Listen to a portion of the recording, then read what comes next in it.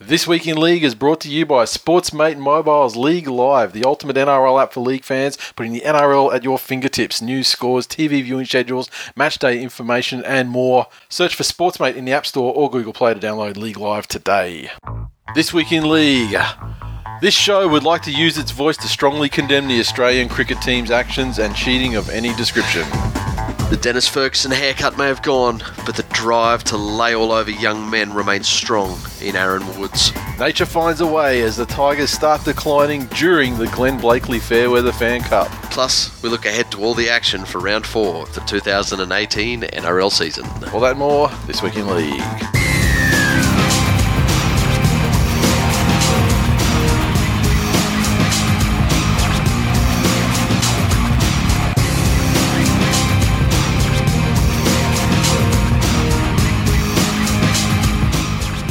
Welcome to episode 280 of This Week in League. I'm Nate. And I'm Jay. And this week will be a shortened episode, an express episode, if you will. So it means it won't go for 4 hours, it won't go for 2 hours if I've fucking got my way. I'm going to try to keep this one really quick. So apologies to the lovers of the longer episodes, but due to some family stuff that we need to basically reschedule this for a less convenient time for work, yes, and things like that. So it's quite convenient. It's great doing it in the morning. I love doing it in the morning. It's like morning shows. If we could do it in this time slot all the time, but unfortunately we've been, it throws the schedule out a little bit, and we've, and obviously the reasons why we're having to doing it, are not great either. So yeah, so Mrs. Stepdad is in hospital. Yes. Because we've already assigned stepmum to another person that's not actually, it's like real stepmum. Yeah. However, if this was coming to America, that would be the next logical conclusion. So I really hope she pulls through. Yes. But yeah, I'm basically married. If Kieran Foran's knees were a person, I'm married to that. Yeah. You're married to a beautiful combination of Kieran Foran's hamstrings and Adam Reynolds' knees. Unfortunately for her, but she's in the right place with the correct hands. Depending, I would hope. They could have found a closer fucking hospital just quietly.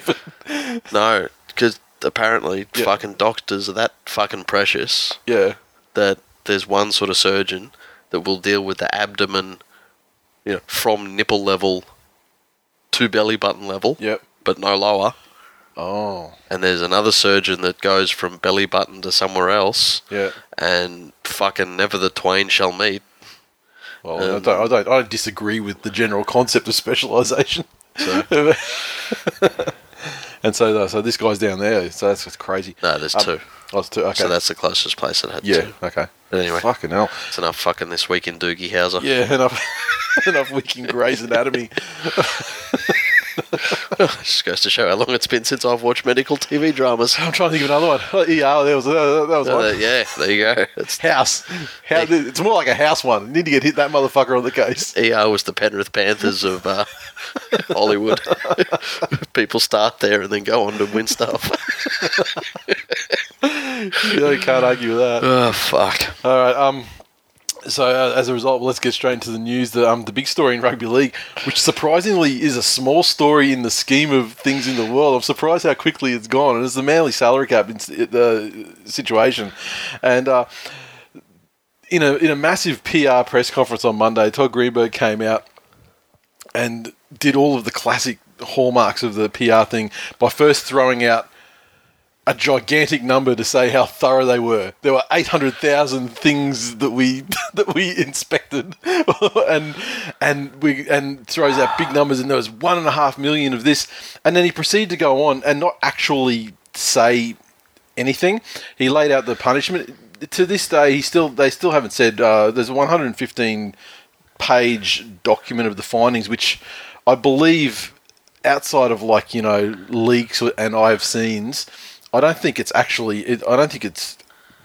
the appeals process. I don't think it's going to be public or whatever. No, because all that would have happened now, the NRL would have served that to Manly. Yep.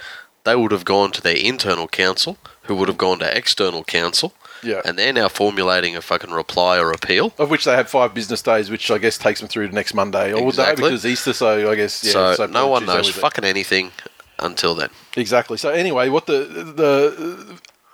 I'm in a conflicted position here because I fucking hate the Pens and all their fucking people. And this, so from that perspective, from a Pen hater, this is fantastic. Yes. Because the outcome is the fine. I think it's $750. I think it's $500 if they, do what they're told and all that sort of thing. So there's a suspended good behaviour, portion of it. Whatever it is. Yep. So the Pens get fined money. Joe Kelly, who used to work at Chelsea, I hope did you know?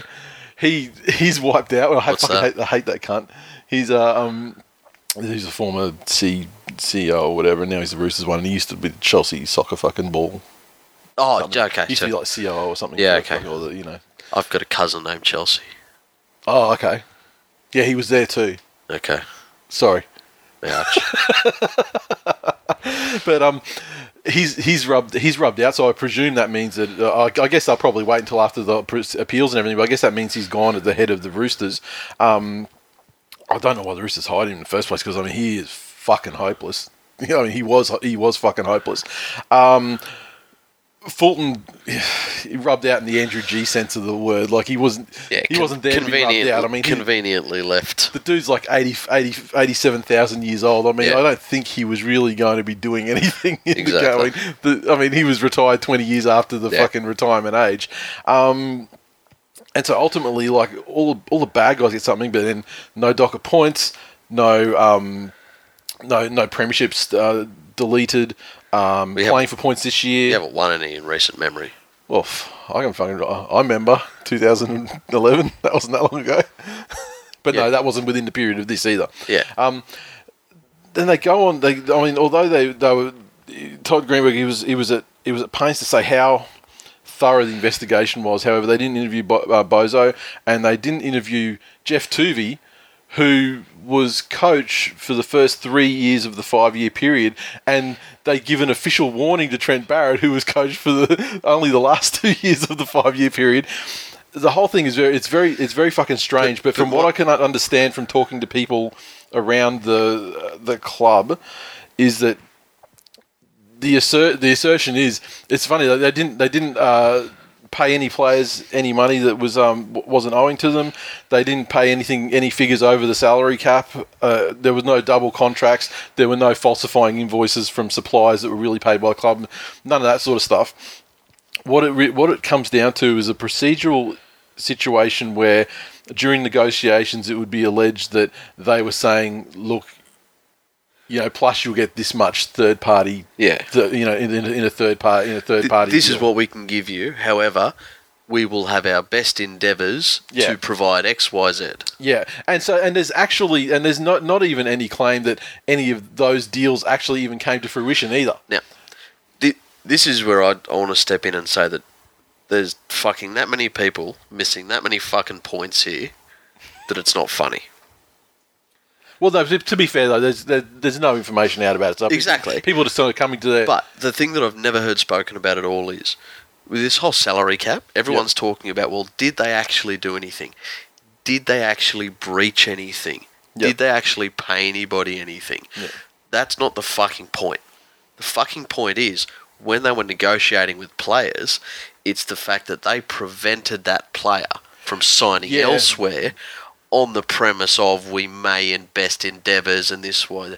Now, this isn't a dig at Manly itself. No, but that's also what they've got to establish it, because the guideline is. I was talking to someone formerly involved with the club, and I said, "Look, I'm a random guy with a random business. I want to. I don't know shit about the players' agents or I don't know anything about anything. I don't know people in the game. Okay." But I'm a successful businessman, and I want to, I love the club, and I want to kick in as a third party. I guess like old Brenda. So what's the process? And he says basically you contact the club, and then they'll give you they'll pass it on to the player manager. Yep. and then it goes from there. And the thing is that it's when the guideline is so it's got to be at arm's length.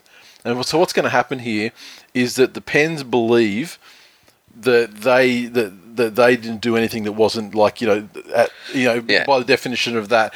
And so based on the legal advice that they get, Todd Greenberg had some very fucking strong words to say, which if their side of the story is proven to be correct, borderline on defamatory, especially when it comes down to fucking Bob Fulton. In which case, I would hope that they'd have the balls to actually. Now, this is where I want to say this.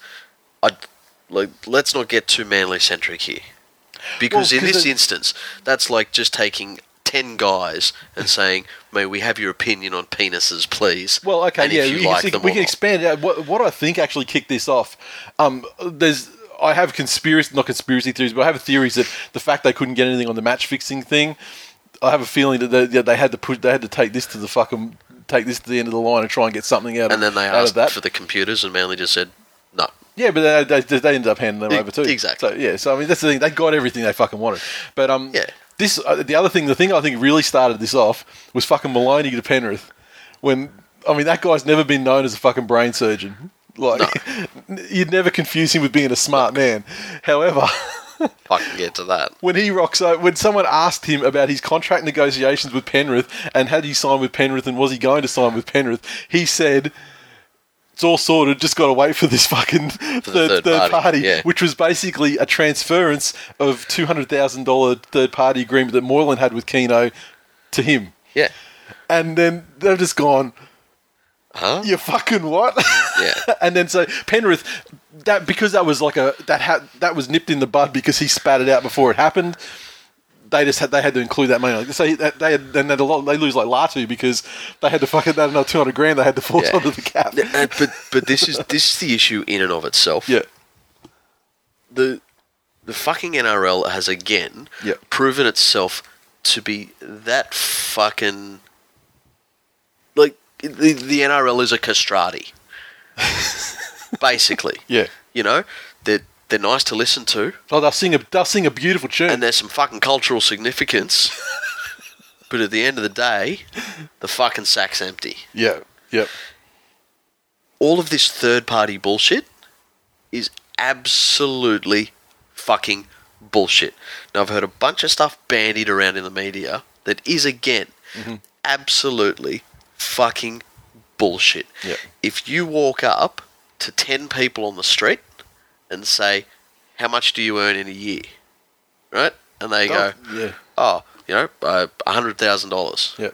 Fantastic. If you go to that same person and say, hey, if you get a pay rise to 120, what would that mean gross post-tax in your bank account every month? They would have no fucking idea. Mm-hmm. So there's a couple of things here. A, the NRL has absolutely no control over player managers. Well, there was no mention at all of player managers whatsoever. Literally, the word did not come up. Exactly. And so somehow they've escaped any sort of scrutiny in this process. I have a theory on it. It's a little bit Illuminati, but I mean, fucking come with me on this journey. Yeah. What I think the situation is obviously this sort of situation happens across the board. Don't put it in fucking text message. Don't text anyone about it. Don't fucking email anyone about it.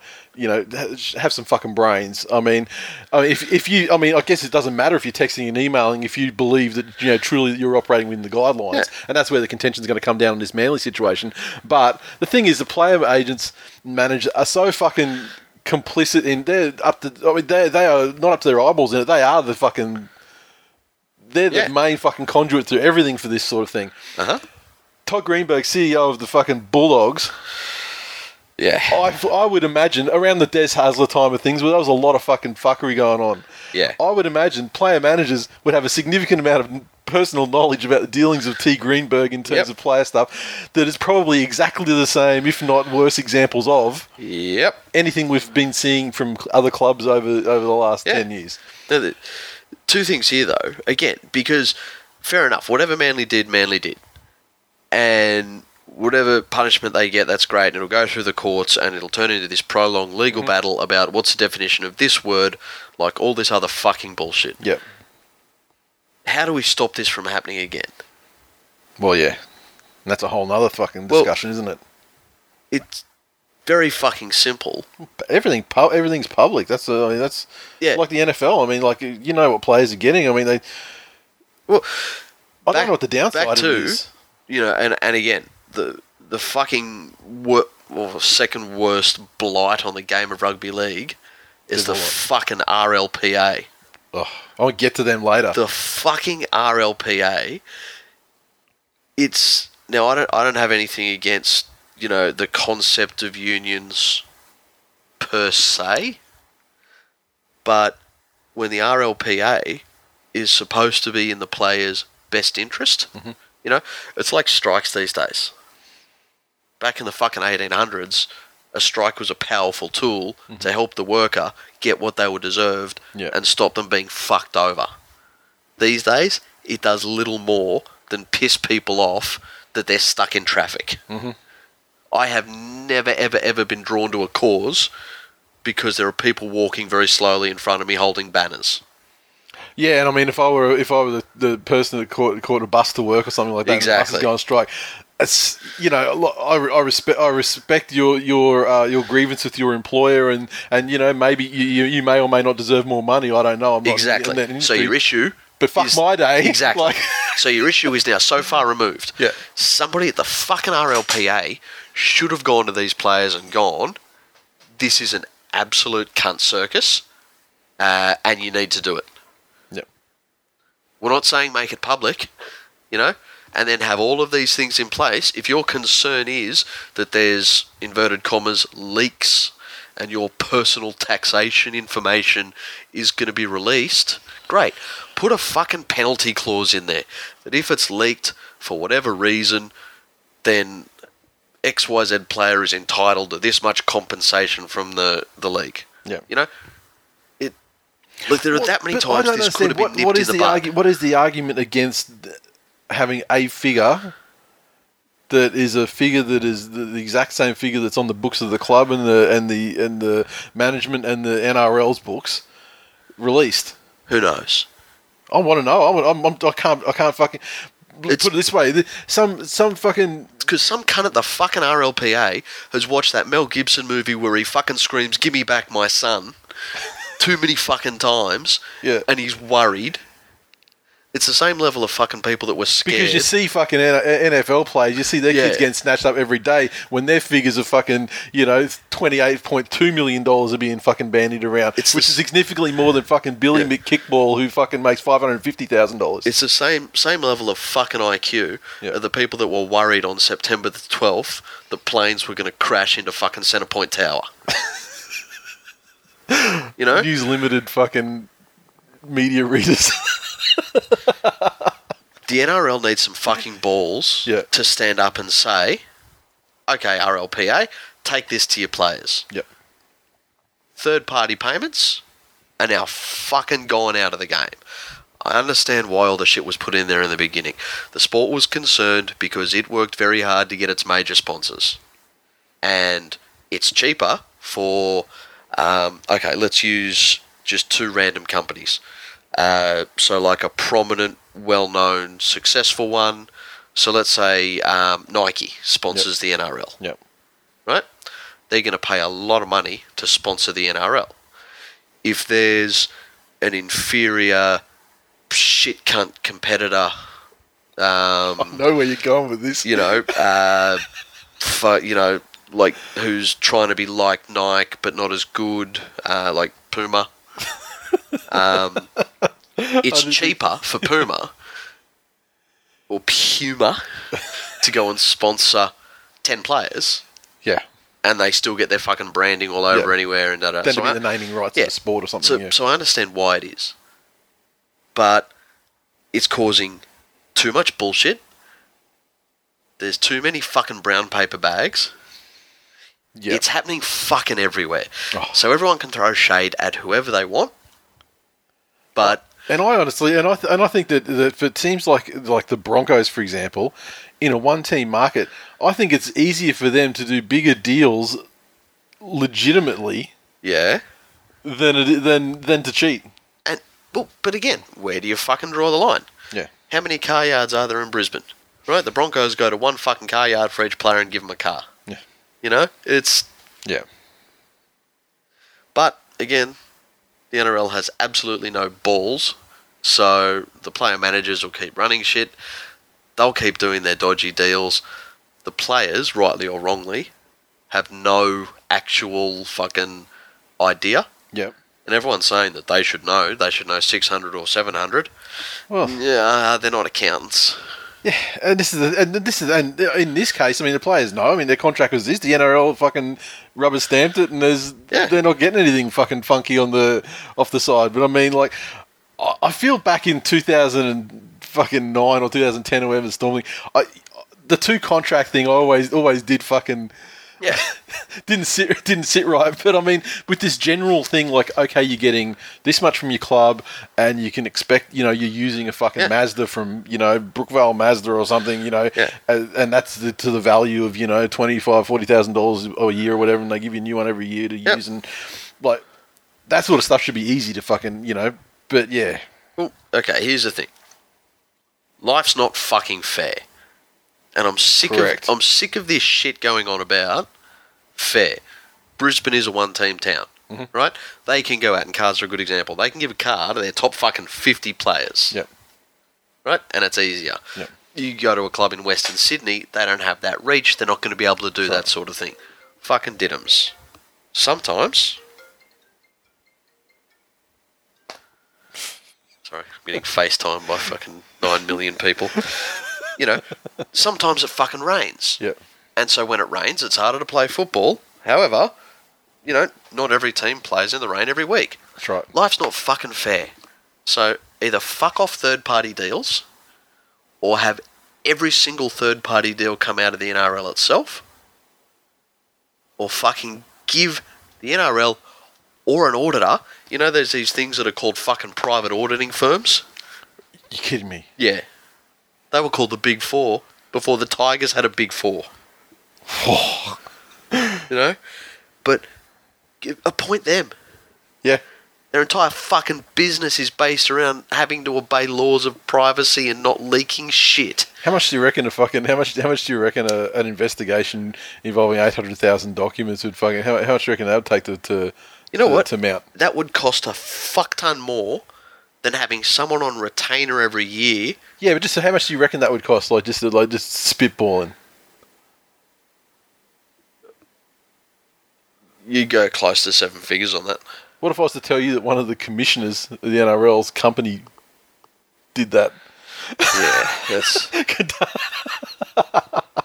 we could go on for fucking hours about the layers of the country in this. Oh, but let's at the end of the day, if it all comes out and if they've done think of it like a needle. If the needle is completely over to what the NRL says and that's borne out, then fucking cop your fucking punishment. Yeah. And take cop a sweet. But as much as I dislike Pan, I like him a lot fucking more. If he's really, if he's spent the money that he has already to on it, if he's willing to fucking go the extra step and go, no, still don't agree with what you with what you said. Our legal advice is this. Fucking take it to court, and it becomes something where it's not about the NRL's determination. It becomes points of law and things like that. Yeah. And trash the fucking TPA system or get it rebuilt as a result. I mean, these things that's how things always start like that. Get it fucked over in court. But at the end of the day, rebuilt properly. At the end of the day, Manly cheated, and everybody out there who are saying that the level of cheating wasn't as bad as the Storm or the Eels, and they were making dodgy invoices, which is... Yeah, well, basically, the thing is this other stuff. Manly didn't actually pay anything over the salary cap to any players. That's what it comes down to. It's a totally different situation. Yeah, but see, that argument is basically you're saying, well, with pedos, it's really I thought you were bad. going to go to gas and Jews, but pedos works. It's really bad to fuck a 12-year-old, but that one was 16. Right? At the end of the day, now, unfortunately, we're going to have to be specific about which purple cheats we're referring to. There's no purple in fucking... So, it's going to maybe be the southern cheats and the northern cheats. That's maroon and white, my friend, don't you fucking forget. Until such times as the Broncos get done, then Manly will just have to become the central cheats. So... Yeah, but I mean, Sydney's fucking got how many teams? Not a lot. Central doesn't work. Because it's... Which central? Can't be northern because then do it with the Broncos and then the Cowboys. Broncos become northern, then the Cowboys, what are they? Far northern? Well, they're not so much cheats as just no, but I'm saying real estate advisory moguls. I'm saying as the time comes, like, you know, as everyone has their turn. It's yeah, so because like every year teams get done for being like $100,000, $60,000 over, you know, whatever, and the thing that pleases me is that it's not going to have any effect. I mean, docking is $330,000 off our salary cap for 2 seasons. We're already playing fucking under that level. Yep. Already this year, and from what I've heard, Lussick is going to. It's not happened, but he's got some lucrative offers for Super League, and we're not going to stand in his way if they come through. So there you go. There's no problem there. I mean, we should be able to buy more players because we're not carrying this the bullshit fucking Snake and Matai fucking money after they were medically retired that we've been carrying as well. So none of the fucking punishments are bad. But you can now add a photo or a drawing maybe of DCE. There's a portrait hanging somewhere of DCE and Gallen and what'd he do? Cheating. The Eels board. DCE did nothing. What are you talking about? And the dogs. The man's a saint. And Cameron Smith. Well, it's as close to being like Cameron Smith as DCE will ever get. Well, he doesn't routinely injure players. Yeah. He's probably won as many legitimate premierships. Just thinking. No, Cameron Smith might have got another one. Yeah. Till last year's fucking gets wiped off the... This is what I'm saying. This is how fucking hard maths is for normal people. How do you expect the NRL to keep a hold of contracts? We're talking about 2.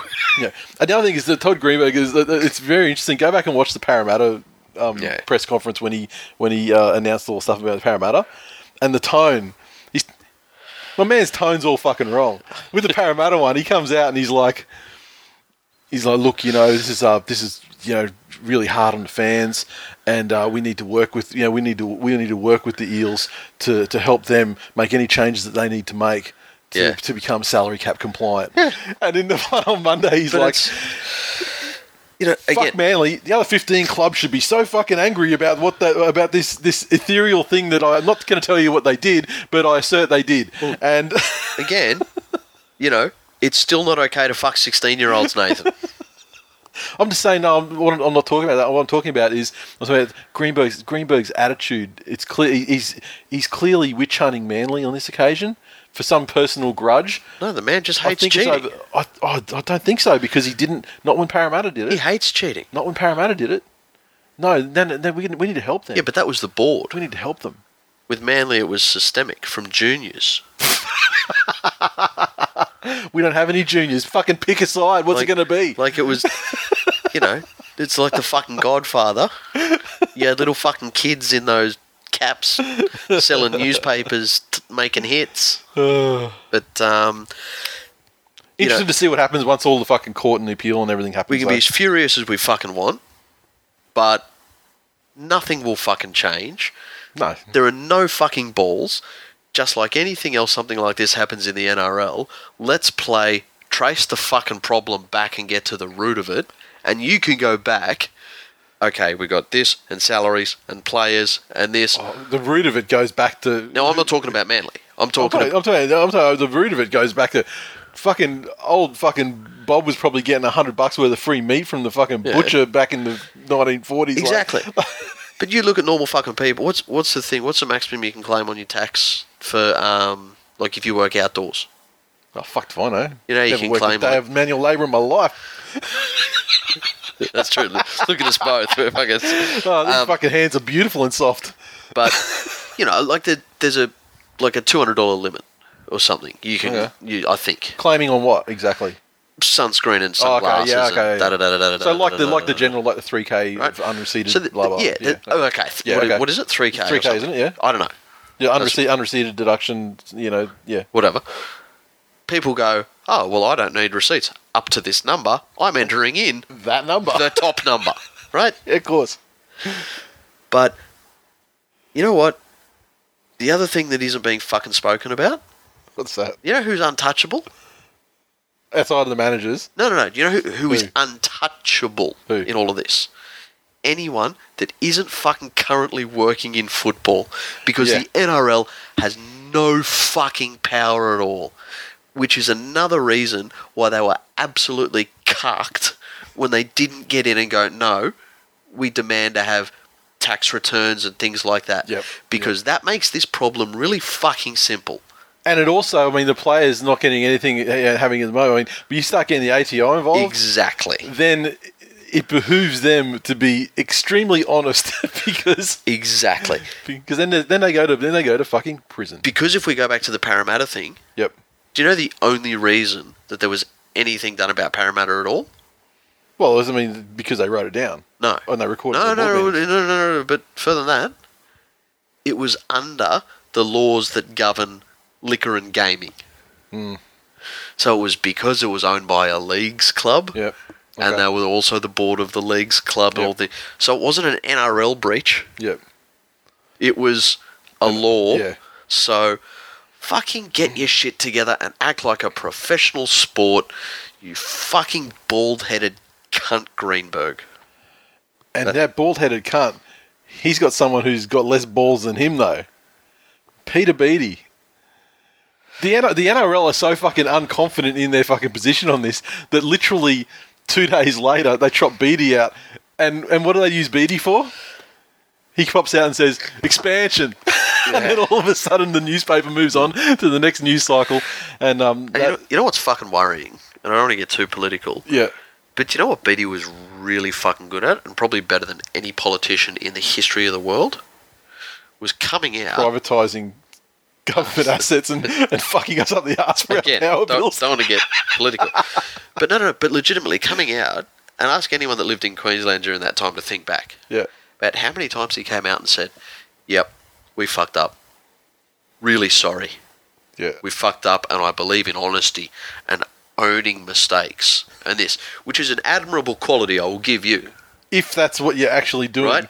But, there needs to be equal owning and equal fixing. Yes. So, again, there are so many fucking simple fixes, but, hey, they fucking listen to us on the Hall of Fame.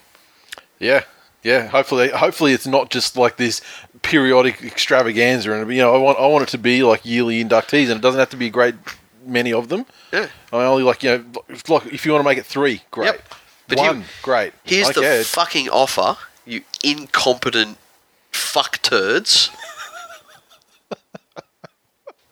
We will write you a free proposal on how to deal with third-party payments. You got to fucking come to us, though. We'll get it legally vetted, and we will put that to you in the fucking public space and do your fucking job for you. Yeah. Useless cockheads. See, when you end it with, I think it's a great offer, and I'm completely behind it. I just don't think they're going to be that amenable when, it's fucking do this, you useless cockheads.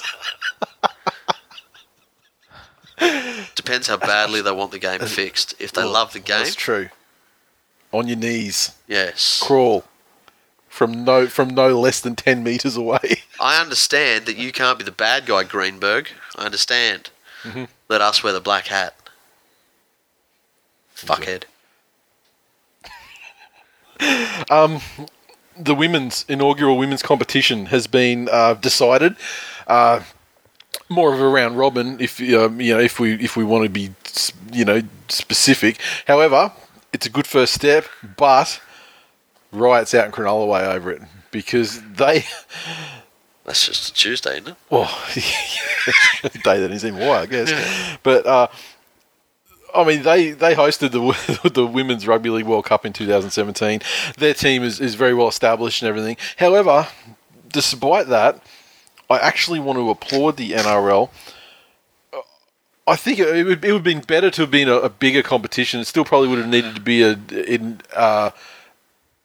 I don't know, for whatever reason they decided to go 4 over 6. But the reason they said they did 4 and the teams they selected for the 4 regarding the geographical spread, I think they probably got it fairly okay. Is that the official reason? Have they come out with the official? They're saying the main priority was geographical spread. So they've got the for people who don't know, they've got a team in Brisbane, St. George Illawarra, the Roosters and the Warriors. So look, you could have maybe knocked the Roosters on the head and maybe gone something west. But otherwise, I think it's fairly good, to be honest. Well, just like we often say with the shit side of things in the NRL, there needs to be a first. Mm-hmm. And this is it. Yep. Cronulla will say they were the first, but fuck Cronulla. Dragons have done a lot of fucking stuff in terms of the women's game as well. Yeah. So and you can't have the Dragons and Cronulla in like 4 teams. You say it's 4, you can't have. Yeah. You just can't have that fucking section of the coastline completely represented. So I think that this makes perfect sense. Again, if you take sport out of it, if you were looking at introducing yourself into a market, then most analysts will say to you that the worst thing you can do is go massive really early. Yep. Unless you're well established elsewhere. And you have a war chest that you're prepared to burn a bit of, to get it going. Yeah. So it's a new concept. I hope it gets the support it deserves. Mm-hmm. I think rugby league is far more geared towards an effective spectacle in a women's competition. And what we've seen in the past, with the women's, the Australia versus New Zealand ones in the 9s, and the World Cup matches were great. 100%. So now the one thing I did hear, and the AFL did a good job with their competition. Yep. Not the straightest kickers, needs to be said. You can't say straight, you have to say accurate.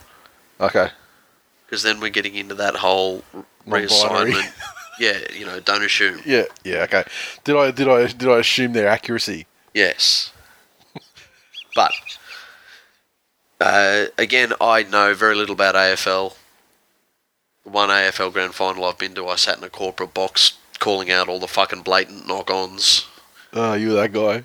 That annoyed a lot of AFL fans. Yeah, I can imagine. In the cheap seats underneath. Yeah. The fucking peasants. Tip your fucking bubbles onto them. There was also some ex-player, some red-headed player. Okay. Like a legend of the game, apparently, like an Andrew Johns. I can't ever imagine a red-headed person being that good at anything.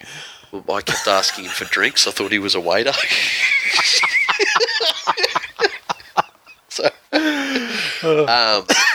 But the argument I did hear from purists and people who I know who like AFL was that the skill level wasn't there in the women's competition for it to be as enjoyable a spectacle to demand their cash and or attention. So I think the NRL are doing the right thing. Is it the NRL, the WNRL, or the NWRL? WNRL. WNRL. Keep the talent pool concise. Yep. And fucking hopefully do a better job of expansion than they have with the actual NRL. And speaking of expansion, it allows me to segue directly to what I mentioned earlier with Peter Beattie launching the strategic plan from 2018-2022, which is... Did I hear right? And he actually called it a 5-year plan? I don't know, but... that's a great troll. It is. Well, I mean, it is the key focuses for the next 5 years. Of course, the women's NRL is one of the things on there, but expansion. Once again, Peter Beattie's favourite thing is expansion.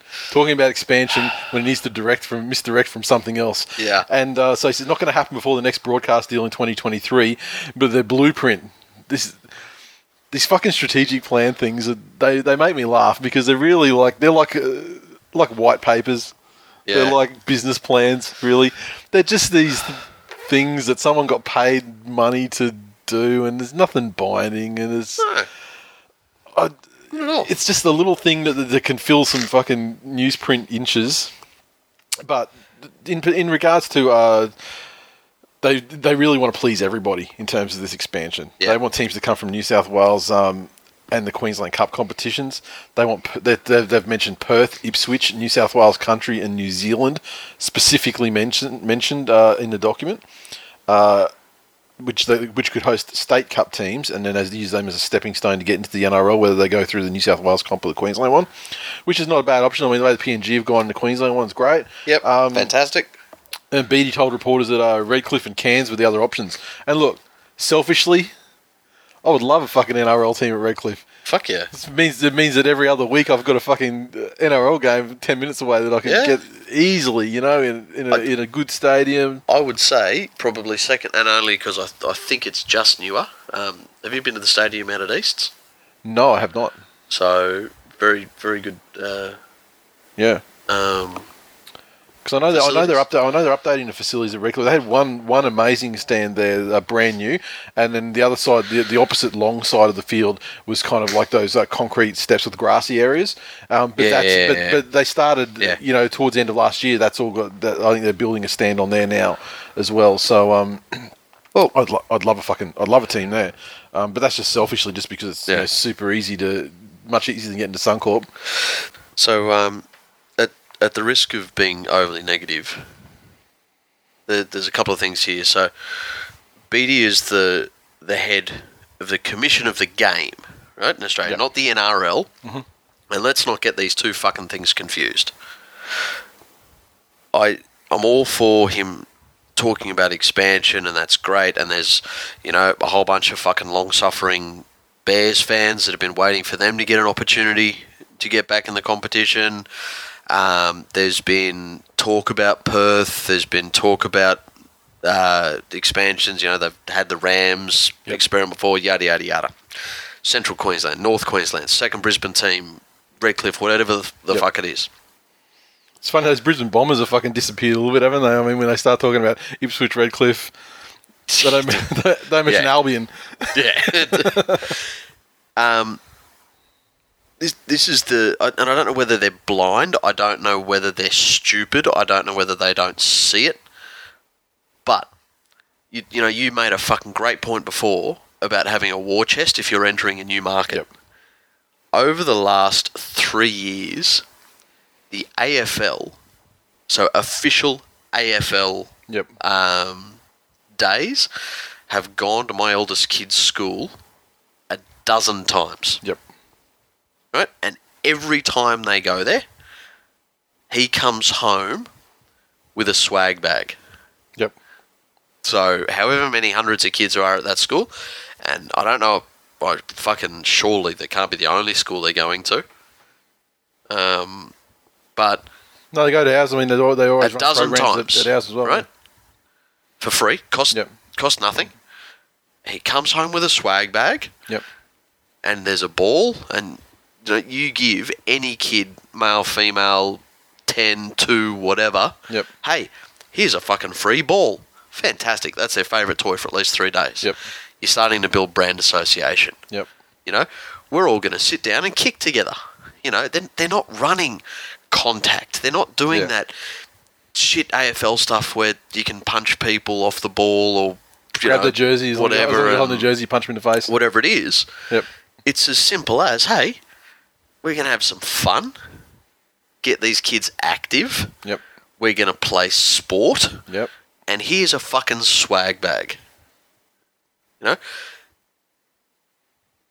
No times has any rugby league ever been mentioned at the school at all. And I don't know if it's this thing of, this is Queensland or New South Wales and we don't need to fucking do that. Yeah. Fucking famous last words, that.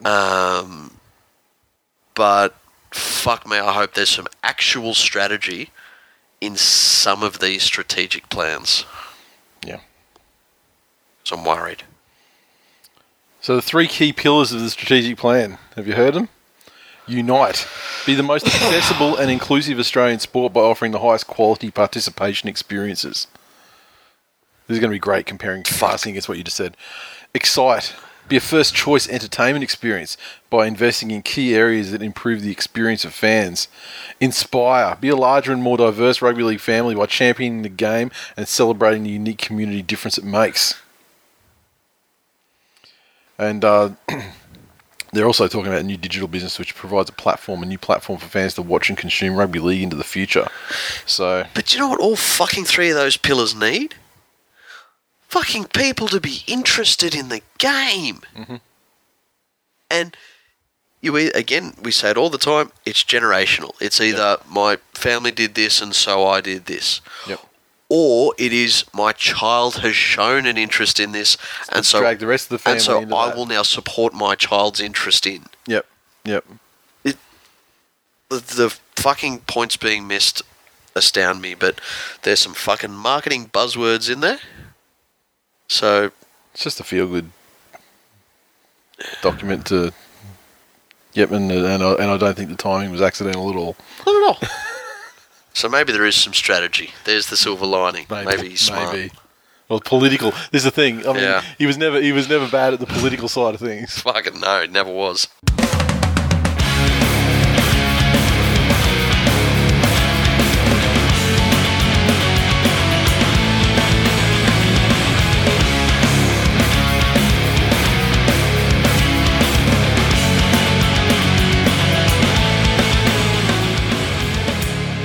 Okay, recaps. Due to the later variety of the show this week, and the fact that we are fairly constrained by time, we're just going to really blast through these. I'm sure you all saw them, and you can make up your own mind. Which has nothing to do with the fucking shit cunt results of 2. That's true. What a coincidence that we both fucking... Because that will come up. Bless Mrs. Stepdad. She's fucking taking a bullet for us. I shivved at the moment Cleary went down. Okay, Storm on Thursday night grand final rematch defeat the Cowboys 30 points to 14 down there in Melbourne. This one, it wasn't as comprehensive as the grand final, but it may as well have been the same sort of situation. Although Cohen Hess, he rolled his tanks in. Yeah. I'll tell you, again, I said last week, my most complete rugby league player has gone from Matt Gillette to Jakey T, but fucking there is a soft spot for Hess. Yeah. Yeah, I don't know. I don't know if I'd characterise him as complete. Yeah, that's he's what I'm fucking saying. Great. Yeah, he's a great player. And the Storm really. I mean, the teething pains with the loss of Cronk have lasted them essentially a week, and they seem to be rolling now. Yeah, well, Cooper Cronk doesn't run defensive. He's not making every tackle. Put it that way. That's right. Yeah, that's right. But I mean, as things move, they're going to get the combinations back again. And I mean, they'll never be the same as Cronk, but you got to be happy with a good, comprehensive win. But for a team to lose someone of his caliber, and be at the stage they are now, generally, people would be throwing their hands up in the air. Yeah. If I'm losing Cleary for 10 weeks and I'm cutting my wrists. It's we can move on to that. We can move on to that one because I really just want to blast through these fucking things. Can I, very quickly though, I just want to add here the biggest talking point I've heard around this game are all the penalties. Mm-hmm. Yeah, I was absolutely fine with the way this game was officiated because the amount of fucking times that teams leave early. Yep. And just being offside. Push the parameters. I mean, this is fantastic. I mean, Cameron Smith is getting penalised. Yeah. I mean, generally speaking, in the past, the way it's worked, and especially with good teams like the Storm, is that they'll push the envelope, find where the line is, or force the referee to set the line, and then play to that line for the rest of the game. Now the referees are basically starting the game saying the line is the fucking line, the letter of the law, and there is no pushing it. That's it. We can blow this whistle all night. So while my standpoint is that I will always prefer flowing rugby league to a fucking penalty-a-thon, I don't have an issue with them going, well, no, these are the fucking rules. Stay there. Yeah. It's... Anyway. Take some leeway and subjectivity out of the... But, fucking... I don't want to go like that all year, though. I mean, ideally, the players and the coaches will learn. And they go, okay, fine. But you know what? We're in a new situation now where the rules are going to be applied. If they don't... Yeah. No, I don't want to be any fucking refs faulting. Yeah, yeah. Because you're right. It's up to the players and the coaches to learn. Yep. And if they don't, I mean, I just wonder, is it a for the good of the game thing if they just keep blowing the pee out of the whistle and, say they never learn. So, like, fuck it, we're going to keep pushing it. For the good of the game. Yeah. Long term. Yeah. Fucking blow that shit till they learn. And if they don't, fuck them. Doggies, 20. Beat the Panthers, 18. And this one. It was 14-0. But unfortunately, the Panthers falling just short. Do you remember the exact comment I made to you last week, Nathan? I don't, but I mean, I think it was something about the 14-0 luck running out, wasn't it? No, you said we were going to win by 50. I said you were going to go down by 14 and you were going to win by 18. And I said, you've never been a Panthers fan, Nathan. Yeah, that's true. I'd like to say I was half right because you did go down by 14 and you scored 18, you didn't win by 18, so obviously the tea leaves were just slightly misaligned there. Here's the thing. For us to have 59% of possession and to not be able to execute properly... 51 missed fucking tackles in a game. It's a lot. 51 missed fucking tackles. Now, Aaron Woods, you absolute fucking cunt of an individual, scum on society. Like, fair to say that was a completely unnecessary... Well, yet again, and I know it's close to my heart because he's fucked Cleary for 10 weeks. Yep. And I'm being dramatic here, I know. But here we are again. Last week, we get DWZ who ends up with a broken fucking jaw because of a dog shot. Yep. Now we've got fucking Nathan Cleary because of an unnecessary late hit on a kicker, which is like close to the biggest cheap shot weak dog cunt move you get like the late hits on the kickers. I mean, generally, especially when they're unprotected, and coming down from the kick or whatever, they're that's fucking weak shit in the first place. But I also understand the need that you were putting pressure on the kicker and you're flying through. But he wasn't flying through. He's kind of did one of those ones where he came through, grabbed him afterwards, and then just fell on top. And this is the difference in players' attitude, and I think the constitution of their character, right? Yeah. I've seen exactly the same situation, and it's normally a guy 3 times the fucking size of the kicker, and when they hit him, they fucking hug him. Yep. And they bring him down. Yep. Yep. Right? And it's, no, I'm putting pressure on you. Yep. I'm not trying to hurt you. Yeah. So fuck you, Aaron Woods, you absolute piece of shit. In saying that, Penrith had nobody stand up, and that's what got me.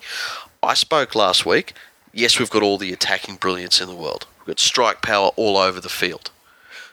But defensively, what the fuck? What the actual fuck? But also, emotionally, who's the fucking guy? Yeah. That's you just took him out. Yeah. Oh, fucking, Woods, you're a dead man. And so here's the issue where, okay, we've bought James Tamau. Yep. Premiership winning forward. Yep. All of a sudden, he's on fucking retirement money. Yep. And good on him. He's fucking earned it. Not with you, but... We've got Trent Merritt. Yep. Elder statesman of the game. Yep. Who the fuck knows? Is he dirty he didn't get the captaincy? I don't fucking know. There was talk that he had a bit of a sternum injury. Sources close to the club who broke their ankles apparently said that Mez's mum jumped into a Facebook group and said that he wasn't injured. Fair enough. But Peter Wallace, cool. You're out there fucking busting your gut. It's going to have to be Peter Wallace. Making 40-plus tackles. Yeah. That's great. James Maloney. Yeah. We bought you to the club to be a leader, not to be the fucking absolute flip out, well, I'll just do what I need to do as a 6, but nothing else for anybody else. Yeah. It's a team of kids. Where the fuck is somebody in that club saying, Here is a very simple way to play rugby league. Play fast through the middle, because that's the style that the game is going to now. You can't be fucking plotters anymore, because you'll lose fucking matches. Fast through the middle. If there's then opportunities to spread, fine. But then somebody who is good at kicking a football accurately, kick to a corner. Everybody else chase very fast in a straight line and pin them down. Yep. You know, Moses Mbai had an absolute fucking blinder, but the fact that Penrith didn't learn after the second time he fucked them up the arse, that if you try to go in one-on-one, he'll punish you. Yep. You know, and again, round 3, they were down on Cleary, but there's a lot of fucking fundamentals that need to be worked on, and my Andy Hook stance is very well known. But if it's fucking fundamentals that are your problem, where else are you looking? Fundamentals should be something to come through unscathed following a long off season. Sure, combinations take time to gel. Yeah. Yeah, momentum and all that sort of, and set beat. But it's fundamentals, though. Yeah.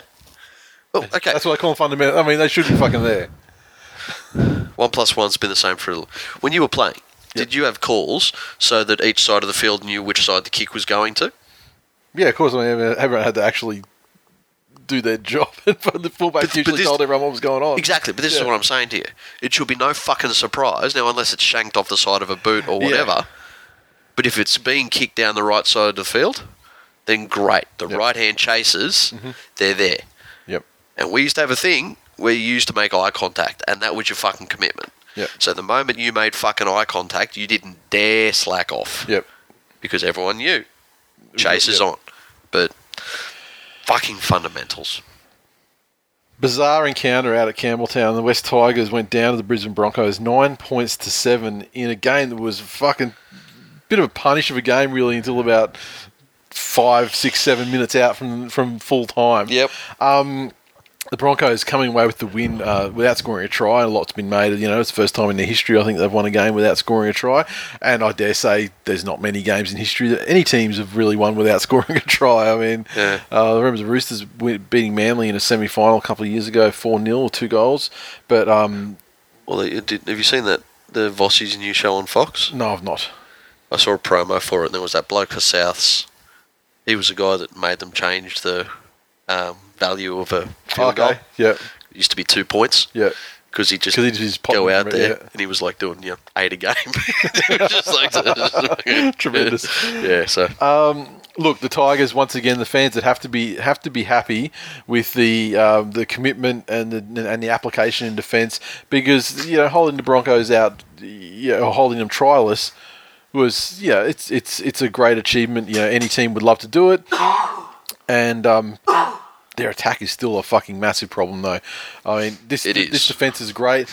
The saving grace is it's the round 3 going into round 4 this season, so they've got plenty of time to get it going. And if they can maintain that level of defence and commitment to defence, then obviously it is a fantastic foundation on which to build. Broncos, like Isako, tremendous. Fucking clutch too. I mean, clutch with the penalty goal. It wasn't exactly the penalty goal they got to tie it up initially, which was out wide. Probably about 40 meters. Or it wasn't an easy penalty goal. The first one to tie it up, and then was clutch with the field goal when they needed it. Has it not already been established on multiple occasions that Anthony Milford lacks any sort of stones in those moments? We were bemoaning Milford on numerous occasions because he actively dodged the responsibility of taking field goals, and it fell upon the shoulders of Jordan Kahu on numerous occasions. Like, wasn't there one time he was like doing his shoelace up or something? Like, it was that he went to that level of extreme. He fucking shirked the pressure and responsibility, which is his pressure and responsibility to fucking carry in his position on the field, and it's fucking mind blowing. But then what do they do in this game where it's down to the wire? We need a field goal. We're going to try and get it to Milford. Like, the statistics will tell you that he was 0 from 1 on the field goals, but the actuality of it was he was 0 from 4 because it came to him 4 times to fucking kick a field goal, and on 3 of the times he's sort of gone nah, and then just try to pull it back in and do a little step and try and make something else happen. And I'll tell you what though, that also does come down to the Tigers and their preparation, because if I'm super coach and I know that my star playmaker doesn't have the cojones to take a game winner, then you only got to kind of get close. I'd be sitting there fucking just absolute. Well, no, I wouldn't be beating off because I'm Wayne Bennett and probably can't get erect anymore. But I'd be very happy that the Tigers actually chased after Milford because he obviously wasn't going to take it, and it left Asako open. Yeah. Tigers fans, here's one for you, and I know stats don't mean everything, but have a look at these two combined. Your West Tigers missed 40 tackles in that game. Yep. Like just fucking dead set, missed, don't know how to tackle, absolute useless cunt piece of shit declining Tigers. However, I was going to say, come on now. Brisbane had 2 line breaks. Yeah. How the fuck in a game where there are 40 missed tackles do you only have 2 line breaks? I'll fucking tell you how. It's because they're playing for each other. The tackle, they're defending in numbers, and there are people there to mop up these little. Exactly. Like a Luke Brooks may fall off a tackle. Yep. But there's a bodyguard there that's completing it immediately after. Exactly. Yeah, which is so comes down to the stats. Not Tigers fans, be fucking very proud of that. Okay, penalty at the end. Let's go. I'm happy that a whistle was actually blown in Golden Point. Yeah, believe me. It's come out that it was incorrect, so let's get that out of the way first. However, the fact that it was done, the saddest thing about all this is that now we go back to just the whistles being put away during Golden Point. Referee made a ballsy call, didn't exactly get it right, has been demoted to like co-referee or whatever, not lead referee this week, and which isn't really a demotion. Yeah, I know, but it's just like, is that how fucking insular the referee world is? That they think that like support referee is like this leper thing that the rest of the world actually fucking cares. Maybe there's no difference at all, and it's just the NRL, appearing to take an action, but without actually taking action. I don't know. Again, would have fucking loved, and here's another perfect example why we can't have, because everybody that has fucking Foxtel in their home has the power to do this with a rewind button and a pause fucking freeze frame. Yep. So if you can install it in some cunt's home in Minto for $30, why the fuck can't the NRL be using it and have somebody going through? Yeah. Right? And as the penalty's blown, right? Yep. They're reviewing, and they go, boom, boom, little thing to the earpiece down there. Mate, we've just had a look, wasn't offside. Yep. Well, they were. It wasn't that they weren't square. It was the guy was playing the ball. Weren't square. Yeah, step to the side. Well, boom, sorry, just got word from the top. Penalty's reversed. Whatever it is, play the ball, move on, penalty the other way, whatever the fuck it is. It's hard though, because then that fucks. I mean, it solves one problem, but it sort of creates another problem. In the then it's like, well, what do you do? Was that the last tackle? Do they play the ball there, and the defensive line set, and it takes the whole roll forward, and what they were trying to achieve in terms of setting up a field goal. Yeah, that's it. It's like that team's actually penalised, although they didn't do anything. The other team is not penalised for doing something they didn't do. Yep. Great. However, that's the then that's the other team. Okay, but in this instance, with this new clampdown on playing the ball, no, he stepped to the side to play the ball. That's penalty. Yeah, true. Can you? I just think. Can you imagine? I wonder how that would go down. But the other thing is, it's also taken the focus away, and again, in this instance, it just happened to be fucking cuntiest Boyd. Mm-hmm. But this whole fucking blocker thing, running at a defender to put you the whole fucking point of our game is it's not gridiron. Yeah. We're not setting screens and shit for fucking... For fuck's sake. It's so obvious. Anyway, sad the way it ended. Happy with the fact that a penalty was blown. Unfortunately, we'll never see it again now, ever. And you know what? If that penalty had been 100% legit, guess what? The reaction would have been exactly the same, because that's what NRL fans are about. And the result, in terms of the psyche of the referee, would probably be the same as well. Like, the accuracy of the penalty has probably not affected the outcome that much, I don't think, because I think that the Tigers fans would have blown up. People would be doing their freeze framing their bullshit the whole way, and not only that, they not only freeze frame that incident, then they start freeze framing other incidents where, like, well, why wasn't there a penalty back then, fucking 15 minutes earlier? Yeah, exactly. Come on. Exactly. So, look, for the Tigers, again, fucking Russell Pack has given them a bit of soul, which I've lacked for the last little while. Yep. On account of he's got more souls after he took the soul of that guy for a pack of cigarettes or whatever. He's surplus souls. True. Bigger difference this year between Suncorp Broncos and non-Suncorp Broncos. So they got away with this one. It is, but... It's round 3. Why can't it just be that the Tigers are an awkward and fucking tenacious defensive side that have managed to stifle what they wanted to stifle the wishes of a team that hasn't quite and have got their combinations together, and of course it is shit and declined and should be fucking punted. And you know what we've fucking forgotten? You want me to go all the way? all these fucking chirpy Tigers fans coming out there talking about global warming and fucking the Tigers are inclining. Yeah. Fucking Reynolds hasn't even played a match for you yet. Yeah. The fucking declines you've got heading your way. Yeah, and not to mention when you jag 2-point wins in rounds 1 and 2 in the last 3 minutes, and you lose one in the last minute by 2. Yeah. It's somewhat of a decline to your for and against when you lose 50% of your differential in one game. But look, there's been premierships won on the back of defence. I believe there is even a saying so that defence wins matches. Yeah, I do believe and that's your strong suit at the moment, Tigers. Yeah, and that's a beautiful thing. I mean, as disappointing as this loss would have been and the manner of the loss or whatever, but the fact is it's a good foundation, a solid foundation on which to build, and I don't think Reynolds is particularly going to inject any spark of attack that you don't have in the crew at the moment on the field. I'm saying he's going to trip cunts over and give 10 penalties away.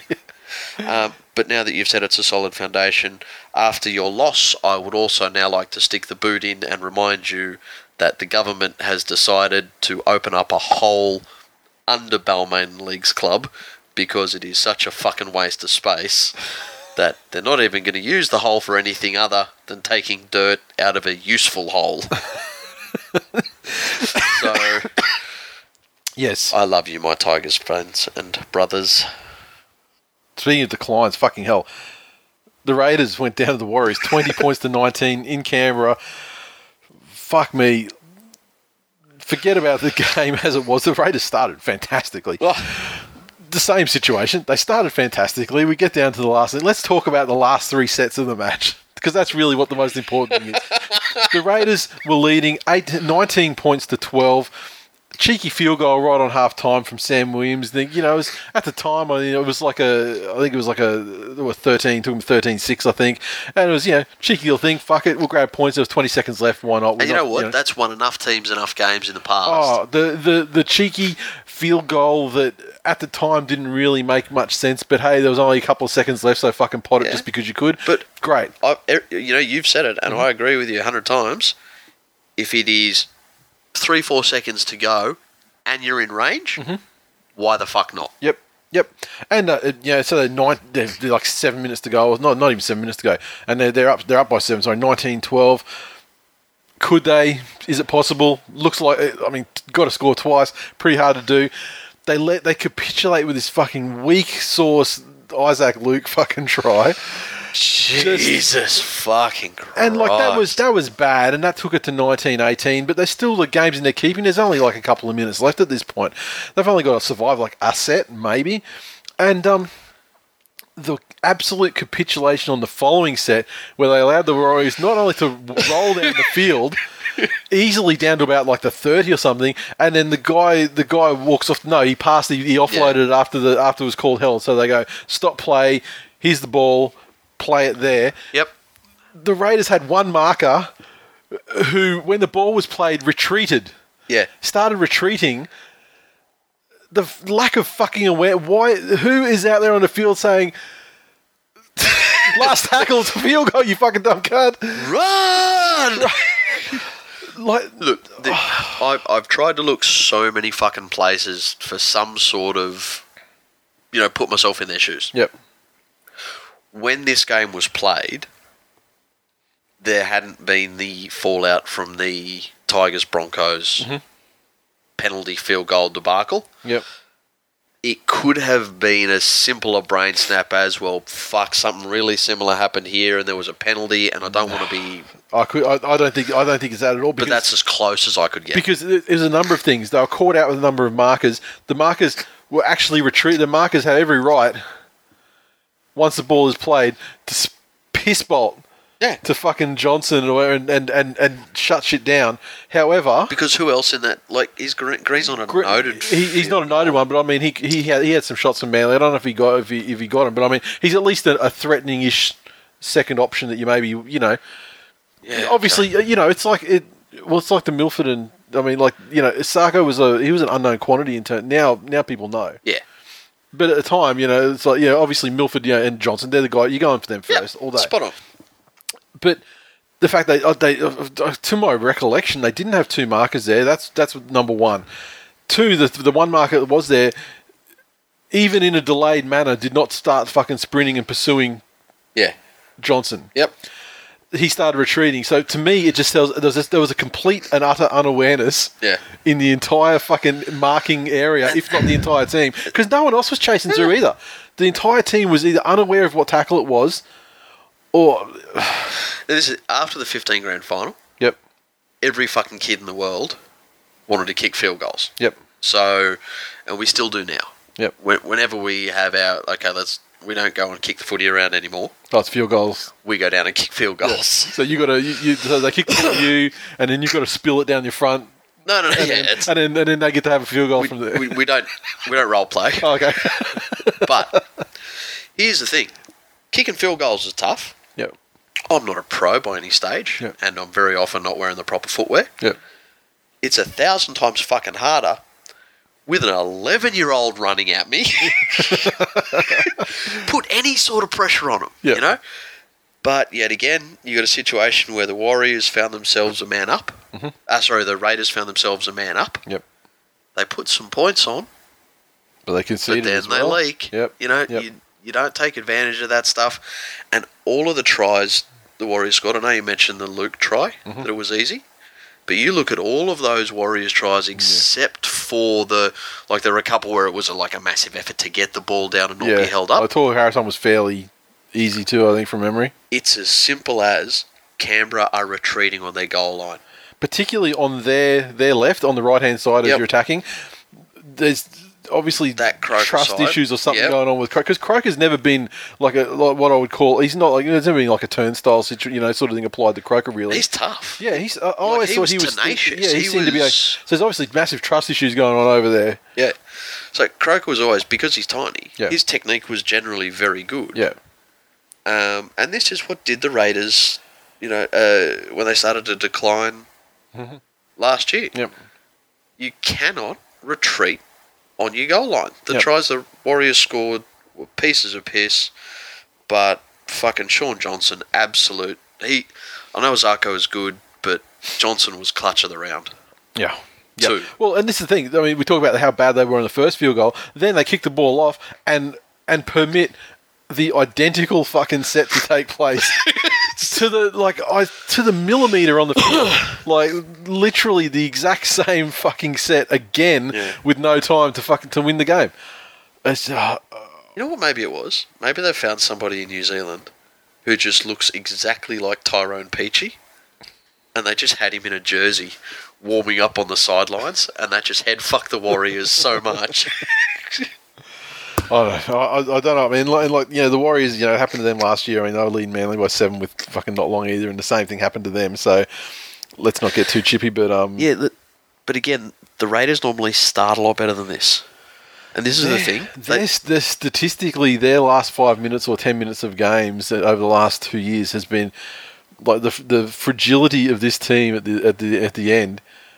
I mean, if you're an opposing side and you're within a try or 2 tries, let's say, with 10 minutes to go, always a chance. And we're at the stage now where psychologically, it's an issue. Well, it already has been. So, okay, the Rabbits 34 beat the mighty Manly Seagulls 6 in the wet at ANZ. It's very, very flat.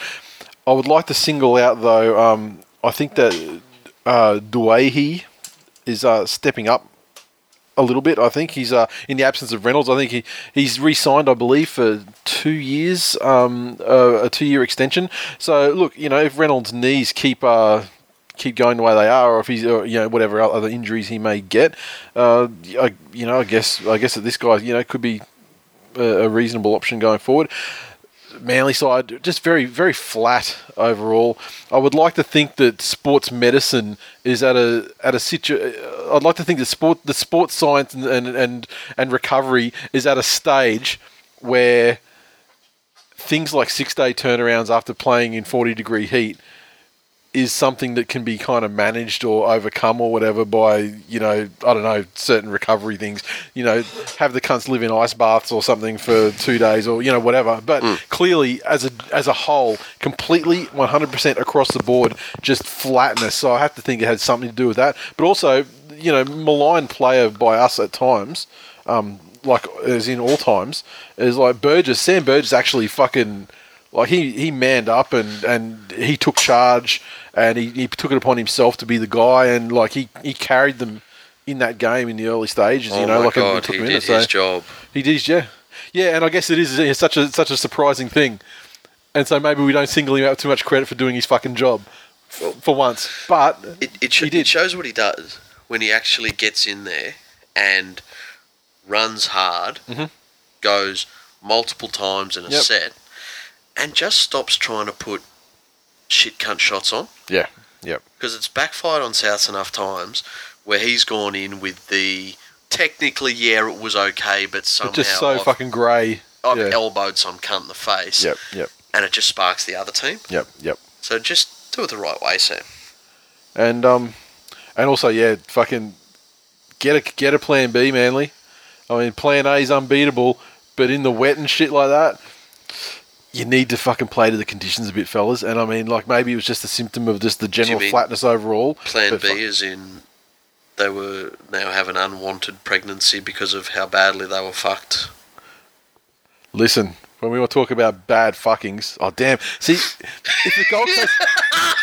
the Gold Coast game was the immediate next game, it would have been perfect. But fucking, we got this fucking clusterfuck. We got the Eels and Sharks. They turned it back to a Monday night 3 years ago. I'm sorry, I tried to segue you, but I actually had to miss the Eels and the Sharks, which was fortunate. So this one's all yours. Look, honestly, the Sharks won 14-4. The main thing, I mean, great Sharkies, you're on the board for the year. Obviously, there had to be one that missed out, and it was Parramatta. And at the moment, I'd love to know internally what's going on with Parramatta. I mean, I haven't really, I don't really get too much into the rumours and all that sort of thing, but I would love to know if there's any kind of clicks or anything, like, how we had with the Canberra, we had like the Blake Austin and BJ was a thing, and that still appears to, he's still not passing the fucking ball. Yeah. But what's going on with the Eels? I mean, there's a couple. The things like their attack is non-existent. Yep. Like, if I was playing, I'd love to play the Eels 26 times for an undefeated season because they legitimately have fucking nothing. I mean, you would think that getting a rocket fired up them the week before would be some sort of catalyst to at least deliver something. And, maybe defensively, there was certainly improvement. But their attack, especially through what Moses and Norman are the guys that have got to be essentially responsible for it in the first instance. Norman was, like, before he was injured, he was fucking fantastic last year. Yeah. Now, none of them run the ball. They run up to the line, not up to the line, halfway to the line. Yep. And then, like Moses especially, he just does this little dish to a forward running a line sort of back the other way. Yeah. Straight into the teeth of a defence that hasn't adjusted or had to move or do anything. They're just set. The line's just set the whole time. Eels fans, I think you're in for... obviously, the talented players exist there because you went well last year with essentially the same crew. What's preventing that from happening this year? I'm not quite sure. I mean, we can see what they're not doing in attack. I'm sure. I'm 100% sure. What's that? Fucking Semi Rodrada's not there. Yeah, but I mean, last year they kind of they started to move away from the pass at the semi. That was more a 2016 thing. Well, if you think last year when they had that whole "let's rally together because we're cheating cunts" and or our board are cheating cunts, I should say. Yep. That wasn't them as players. There were a number of games where he put doubles and triples on and just completely changed the direction or feel of a game. Yeah. Here's my thing, and this is only from watching brief replays and from what I know about institutions. Mm-hmm. People are inherently good. However, people are structured to take the path of least resistance. Yes. And people will look at the environment around them and they will assess what others, and it's a bad phrase, but what others are getting away with. Yep. And they will try to emulate that. Okay. So, and I know we've joked about this, but you put Hayne in that club, there was shit all pre-season about him getting beaten by Brad Arthur. And the kid. Was at the long distance run. Then he got beaten by his kid in a beak test or something. Yep. You've had Nathan Hindmarsh come out previously and say, well, no, he was never the best trainer. Yep. If you're not self-aware enough to have heard all of those things and say, holy shit, even if it's not true, and even if he believes he's the trainer... There's the character, the person that's usually successful in sport, in fact, the person that's usually achieved the level of success that he has achieved in sport, usually that's the character of that sort of person is like, fucking I'll show you. Yeah. You know? But Brad Arthur, you need to somehow, because that to me is where all of the Eels' problems are stemming from. Yep. It's an attitude on field. There's no want. There's no fear of loss. Plus you're the Eels. Now, back to the unwanted pregnancy thing. St. George Illawarra Dragons 54 defeat the Gold Coast Titans 8 in up at Clive Berghofer in Toowoomba. From the telecast, it looked to be like a pretty full affair up there. The Toowoomba folk came out to. What do they call themselves? Twoombians? Well, I like their team, the Clydesdales. I don't know. But they're country-ass mules. But if you say, you're a New South Welshman, or you're a Sydney Sider, or you're a... That's an excellent question, and I don't actually have an answer for you. A T-Barian? Toowombonians? Sound like a special... If anyone from Toowoomba is still listening to this show, hit us back. You just sounded like a special needs kid picking an instrument.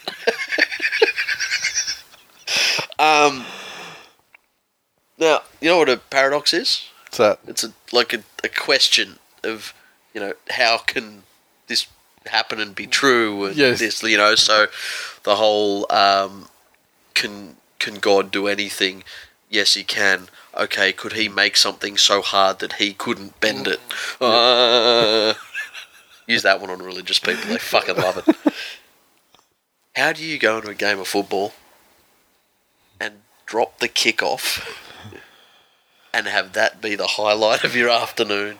You know what? I actually I disagree a little bit because when you I don't want to say that at halftime I thought the Titans were still in the game, but not long before halftime I thought they were still in the game, because if you think about the way that the game went, and when it was 8 points all, the momentum actually swung to the Titans, and there was a time there where Gordon made a break and he did a stupid pass where if he had a dump, he would have scored a try. they were the gaps were there for them as well. Yeah. In the first 30 minutes at least of the game, where it could have been a game, but then second half comes along and they looked up at the scoreboard as they came out and they forgot that the game was probably more of a game than it indicated at that time. And someone reminded them. And they just proceeded to bend over and accept it. Look, yeah, you're right. The Dragons were exposed up the middle a couple of times, and that's going to happen to them, and it's something they need to work on. But that's due to that fast up-tempo style of footy they're playing in attack. Mm-hmm. It does take a lot out of their forwards, especially their second rowers. Yep. So those guys that are mopping up generally when those fuck-ups happen, they're not going to have as much gas. One thing I do like, and Widdop now has a legitimate halves partner. Mm-hmm. It's taken the pressure off them. But the Brisbane Broncos used to have, and this is going right back to the Carmichael Hunt days. Yep. From then, almost up until last year, when they would run those sweeping plays to the left. Yep. Teams had, 9 years to get used to it and to learn how to read them, and still couldn't do it. The Dragons, when they run those plays now and they sweep out to the left, I would suggest that they can do that with less room than any team that I have ever seen. Because, and I'm not just talking about the fact that Nene McDonald can jump in the air and fucking backflip and score tries, but I'm watching them and then, okay, you run out of room. Okay, someone needs to turn back in here. Yeah. And all of a sudden they're scoring tries. Yeah. And that's just down to the fact that Widdop has proven that he's such a threat running the football now. Mm-hmm. He's got more energy in attack because he's not doing everything. They're going to score a lot of fucking points down that edge this year. Yep. Ben Hunt, worth every cent at the moment. Yeah. Worth every cent. It's a similar situation to what we saw last year with Manly, where Blake Green, just his existence in the side. I mean, no matter what good things Ben Hunt can do on the football field, of which there are many, just his existence in that side has made Gareth Widdop so much better. Yep. And now he's in career best form at the moment. But this is the thing. You look at all of these players. If you had to say who's the buy or the transfer of the year so far after 3 whole rounds. Yeah, after 3 whole rounds. Yeah. Hunt's up there. Yeah, very much so. Packer's up there. Mm-hmm. I'm just working my way through the teams and from north to south, and I'm just trying to find anyone that's jumping out. Newcastle have got enough people that are new to the team. I don't think any of them are. Like Ponga's been good. Yeah, and Pearce has obviously been fantastic for them as well. He's been better than what they had. But the guys that have been the transfers that are around so far, are the ones that are doing the fucking simple things properly. Russell Packer's getting in there, and he's doing his fucking job. He's getting in cunts' faces. He's running the ball up hard. He's getting them out of trouble. Hunt's doing his job properly. Yep. The end of your set is as important as anything else. Yep. So it's not hard.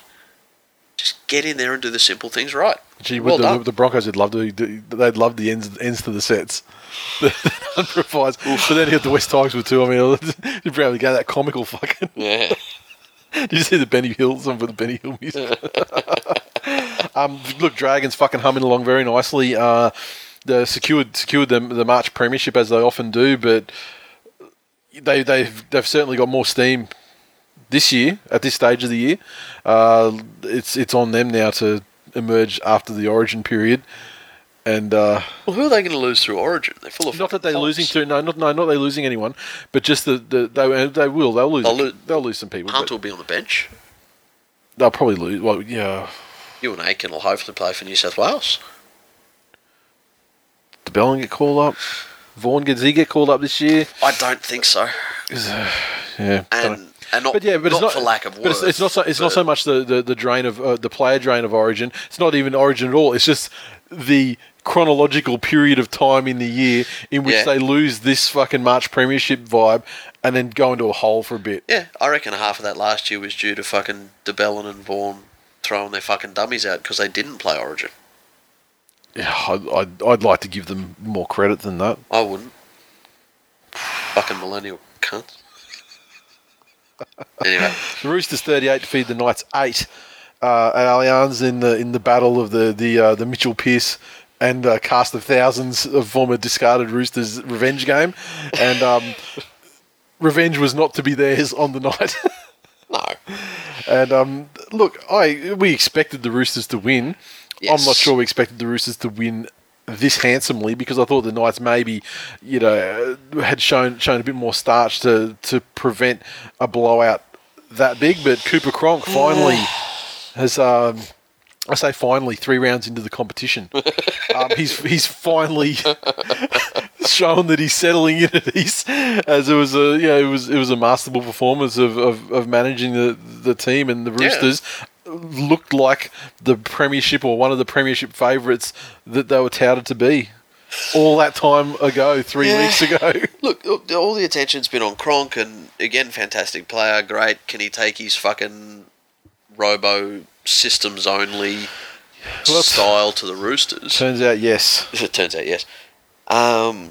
If you remember though, when the Roosters were humming along a couple of seasons ago, Keary was the forgotten man, and somehow fucking Mitchell Pearce got all of the fucking attention. Mm-hmm. Luckily for Roosters fans, and this is the luckiest thing that's happened in the history of your fucking club, the people that did notice that were the ones that do your contract negotiations. But, as fantastic as Cronk is, fuck, I love watching Keary play. Like, he's just this... Everything he does at full pace. Everything he does, he's looking for opportunities, and he's not afraid to fail. And by that I mean, he's not afraid to go to the line and get absolutely demolished. But then to do his job properly again and get up, play the ball, and set up the next one. And that's to immediately compare and contrast that to what is happening over at teams like... was happening at teams like the Warriors last year. And Penrith right now. Parramatta right now. Yep. There's no point running the ball and then turning it back in. Like, if there's no threat that you're going to continue running that ball, you haven't established any fucking respect that you might take a step and try and shoot through. Well, here's the thing, and I don't know if coaches still say this, but here we are back to fucking fundamentals. Mm-hmm. When you're tackled, your job isn't over until the dummy half has passed the ball. Mm-hmm. So if you're not doing everything you fucking can to be up and have that dummy half passing the ball or running the ball before it, and I just love watching Luke Keary play that style of game. But the Roosters have just got that much fucking threat on each side. It's scary. Yeah, and it's not the end of the world for the Knights. I mean, this was a big emotional kind of game for a number of characters in the side. Yeah. Let's see how they turn around this week. And look, they didn't disgrace themselves at all. No, they're the Spooners last year, going up against a competition heavyweight. Yep. And they put in an admirable performance. So there's plenty to like there for the Knights as well.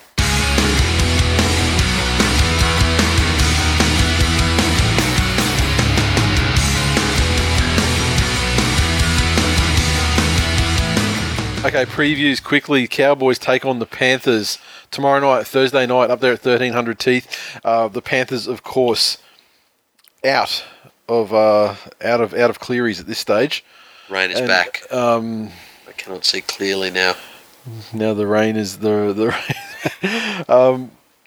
Named in the vacant halves role. Well, Maloney scooches to 7, and Peachy's been brought into 6. That fucking Griffin ball in full effect. Do they take the field in that structure though? Does Peter Wallace move into the halves? And I don't know. You know what? Fucking do it. Enough of this fucking, well, okay, you got this number on your back and you're playing here and you're here in defence and then come here, but when it's time to kick, do this and this and this. He's not what he was. He's not as young as he was, but he was a fucking talented half in his day. Yep. Put the 7 on him and fucking train there all week with him in the 7. Yep. Fuck me. Up in North Queensland, I have to go with the Cowboys. Yep. I mean, the Cowboys, they haven't changed their side from last week. They've got Coote in the 21. So I guess he's on his way back, but I don't think they're going to be any rush. I believe I read that he's playing Q Cup this week. Oh, really? Definitely. Okay, well, in that case, Gorski. Yep. Okay, so look, you just have to take the Cowboys up there, especially they'll be smarting as well after, copping a little bit last week. Yeah. The Rabbits take on the Bulldogs. Friday night, Easter Friday. If they can show the same forwards performance, the Rabbits run away with this one. I think so as well. I still don't like the look of the Dogs at all. But I mean, Umbai's loving this fucking post-Des thing where he can actually be fullback and create an impact on games, and he's playing fantastically well. Look, it's such a hard one to do because I've got no faith in the Rabbits to back up like that. Yeah. Hopefully they got a bit of confidence. They got a new coach. They got a new playing group. Duahi's new in controlling the team. Yep. A win like that, maybe that sets them on what they're capable of. Yep. I'm picking the Rabbits. And Robbie Farah in the 18. I'm picking the Dogs. So I guess it's like you don't have cancer in your body, but it's in your vicinity. Maybe it's like a mole or like a pre-melanoma or something.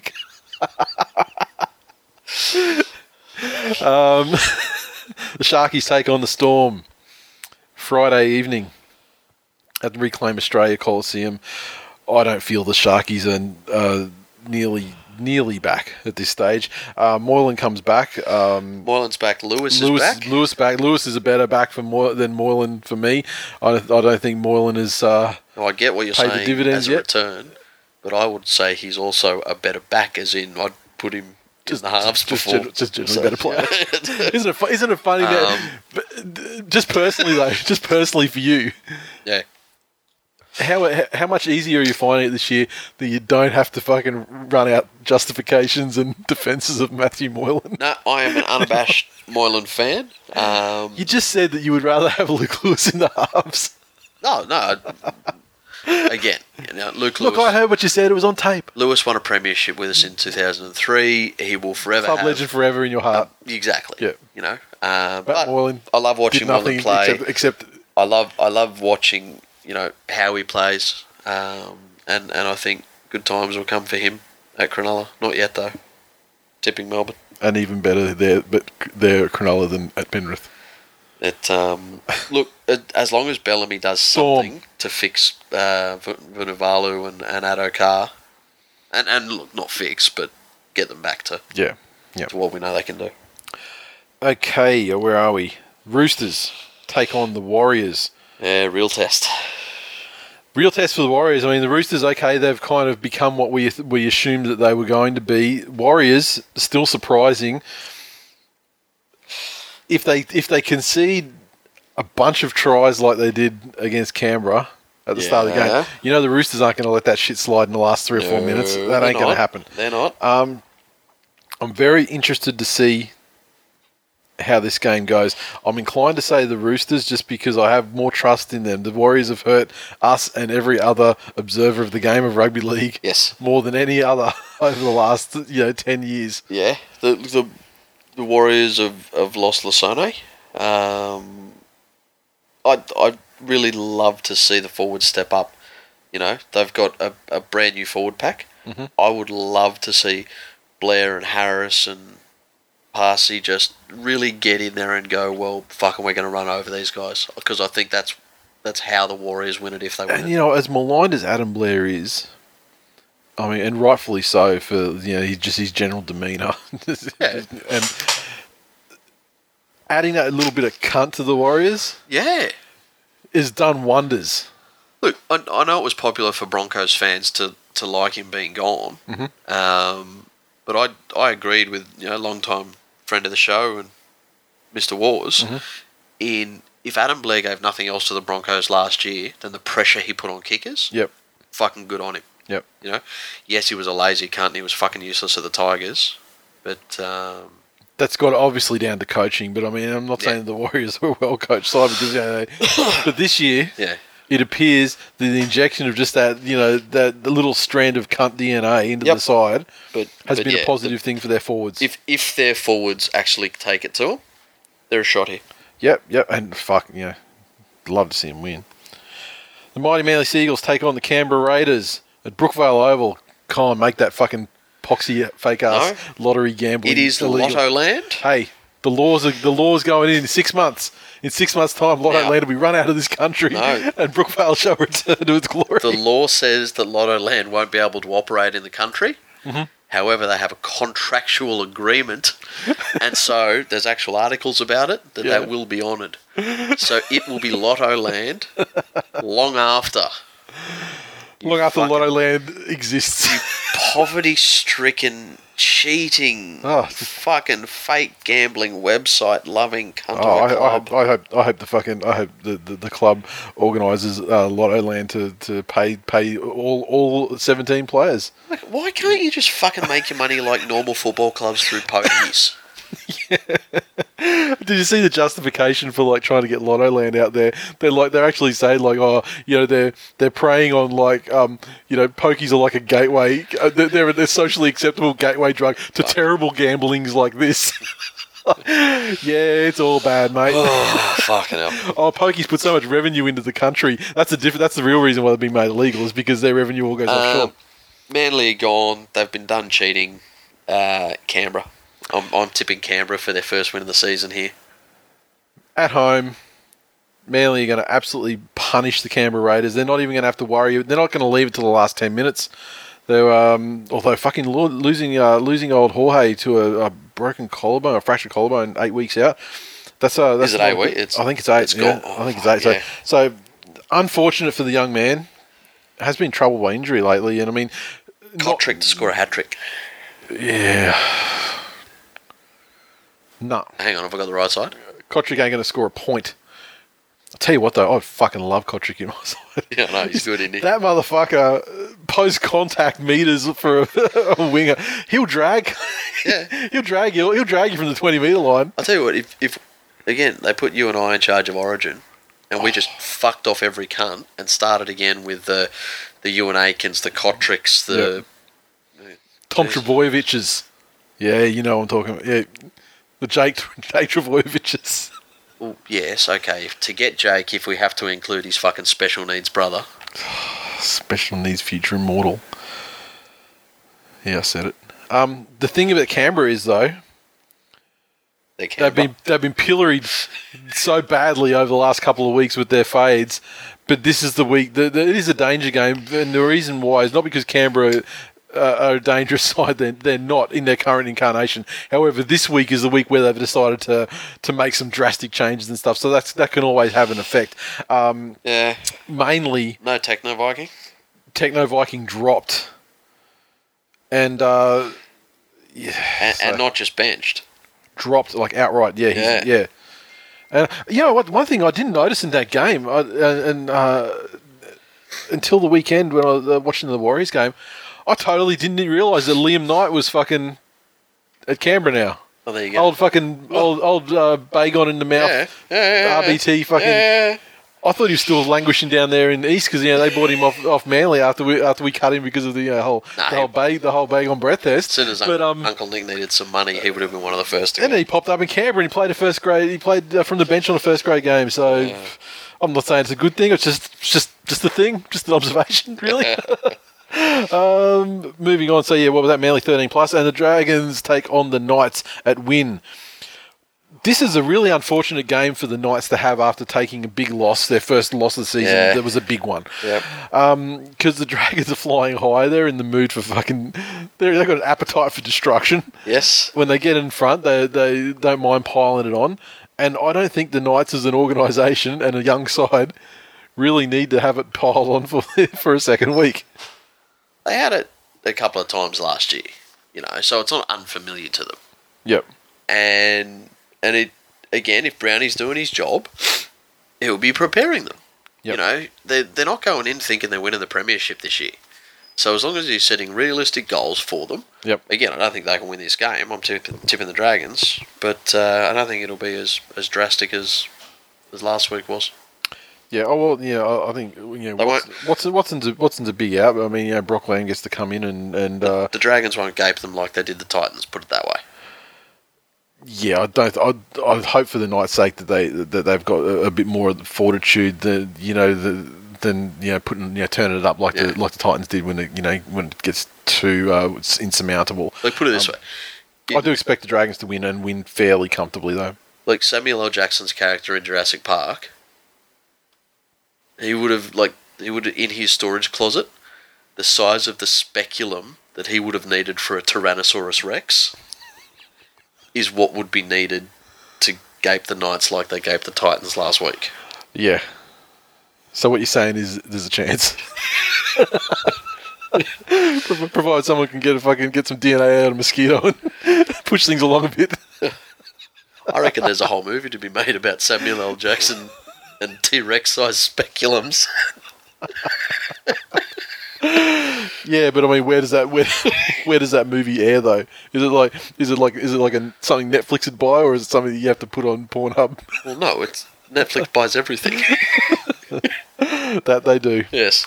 Okay, the Broncos take on the Titans at Suncorp. What a terrible time for the Titans to come out and have their big brother, little brother, grudge match thing. Obviously, they're going to be better. Obviously, that game is going to be a lot closer than it was last week. I'm not so sure they're going to be that much better. Oates and Tavita Pangai Jr. out, and the Pangai Jr. He's a big out for the Broncos. Yeah, he's been fantastic. So we, man, yeah, I can't tip against the Broncos at Suncorp, especially after the style of victory last week. Yeah, but they're not like. Well, okay, at home they've got the important addition comes into the side of the goalpost. Yes. I mean, instantly strengthens their defence.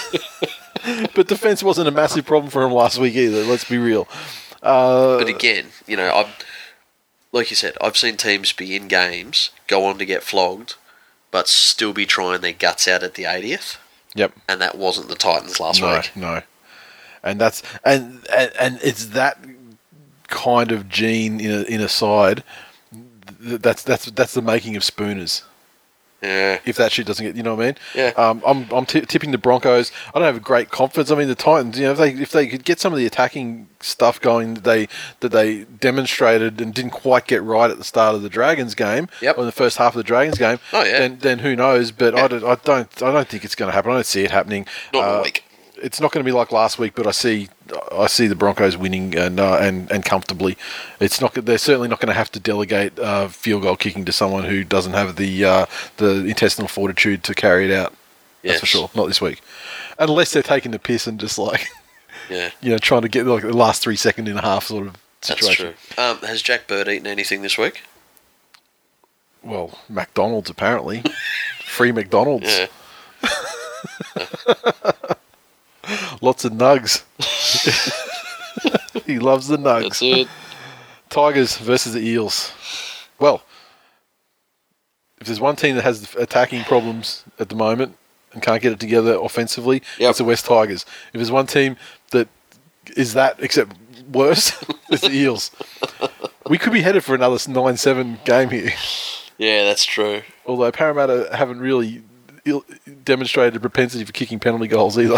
So, look, I'm tipping the Tigers here, only because again, what's got them through this far is just that playing for each other, and the fact that they're scrambling exceptionally well in defence, and I don't think Parramatta have the mental fortitude to move past that. I just think that the desperate, resolute defence against non-existent offense is a clear. Yeah, it's a clear winner. Plus, Jared Haynes out, which is the biggest positive you could give to the Eels at all, to not have him in your side. There's a lot of changes there for Parramatta too. Like Case of Pritchard, he moves into the Knights. They've dropped Cam King for this one. I guess I didn't see him as the problem, but. No. They've taken Kane Evans has finally been demoted. That's a very positive move for him as well. Yeah. Matangi though, and come the hour, come the man in the 17 jersey.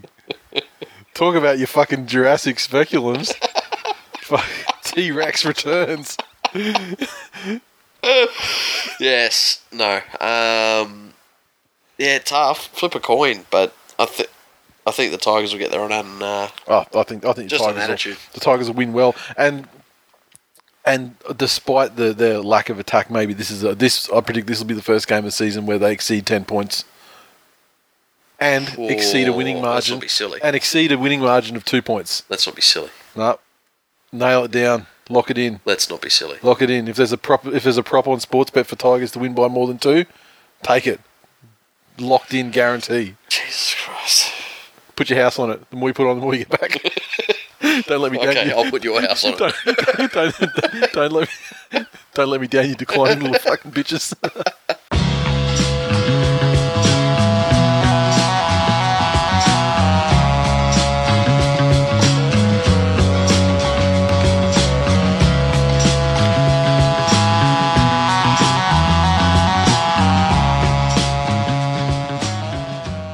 Okay, so as it turns out, the episode's not that much shorter than usual. I did put less stuff in the mailbag though. Look, if the NRL and the RLPA weren't such absolute fucking cunt organisations, I think that's where I wouldn't have to rant as much. I think that's where we spent the additional time.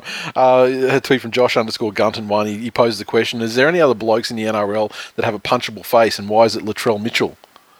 Look, Darius Boyd, I think, is head and shoulders. Like, he's got that Cletus, that look where there's not a ton going on back there. Yeah, that's behaviour, though. But it's also a cross between that look, like the Cletus-y vacant thing, crossed with like a Jersey Shore douchebag. Like, I think he's got it all. Latrell Mitchell's got the weasel punchable face. Yeah. Darius Boyd's got the Cletus punchable face. Yeah, but I think he's also got, it's like half Cletus, but it's also got this element of, like, Jersey Shore douchebag as well. Like, so like the douche bro sort of thing going on. Like, I feel that he's the total package of punchability in terms of faces. Yeah, okay. There's probably tons of other ones, but I mean, that's like that one immediately top of mind. On a daily basis, I mean, let's hear yours though. On a daily basis, the only conclusion I can draw from the first 3 weeks of this season is that rugby league is a funny old game. It is. That is true. Saguna sent us a tweet without any emojis in it, which is in itself is a fucking miracle. He said, I can't watch any sports game without seeing a fucking South jersey in the crowd, from Winter Olympics to the Super Bowl this year. Fuck me, knowing my luck there'll be one of these cunts sitting in the church at my funeral. Maybe so. TWiL Gronk, who've changed their handle to something that I'm not going to mention on the show because there's too many underscores in it, and they obviously trying to up their fucking Gronk quotient. The Aussie cricket team should be coached by the Sydney Roosters. Everyone knows they cheat, but they know how not to get caught. Maybe so. Mr. Wars, can we please... Hang on. So, okay, this TWiL Gronk. Yes. So, we're trying to find out who they are. Really? I'm not losing any sleep over it. Well, no, I'm not either. But it was just a nice segue into the fact that we now know they're a backpacker. Because if there is some fucking low-hanging fruit to be picked, they will fucking pick it. Yeah. So they're trying to extend their visa. Yeah. That's not how you win Gronk of the Year. No. Mr. Wars, can we please address this? For the love of baby Jesus and all things holy, Ben, mate, put the dick away. How is he still smiling? This is a fucking nightmare. But is Ben Hannah's ravenous dick or possibly his wife's uterus in the running for Revelation of the Year? Tweet accompanied with a photograph of Ben Hannah proudly, with his wife, proudly displaying their new child with 6 other various stage of growth children. I love my kids. Yeah. People love kids. Everyone loves kids. Yep. They're fucking terrific. Being a parent is wonderful. It's fantastic. But 7 and counting. You know what? I had there was a bloke I work with had 4. Yeah. Right? Still too many. He said to me, after 3, you're not having kids, you're having babysitters. Oh, yeah, you're growing which your by own, that he meant you're growing your that own. the elders are just now going to look after. Like, I mean, I know when when we have cousins over for sleepover and there's 4 of them. that makes a total of 6 in the house at any given time. Even then, I'm ready to just walk out and then just Forrest Gump, just don't stop, just start running in an opposite direction. Can I tell you, as soon as time machines are invented, do you know what their number one use is going to be?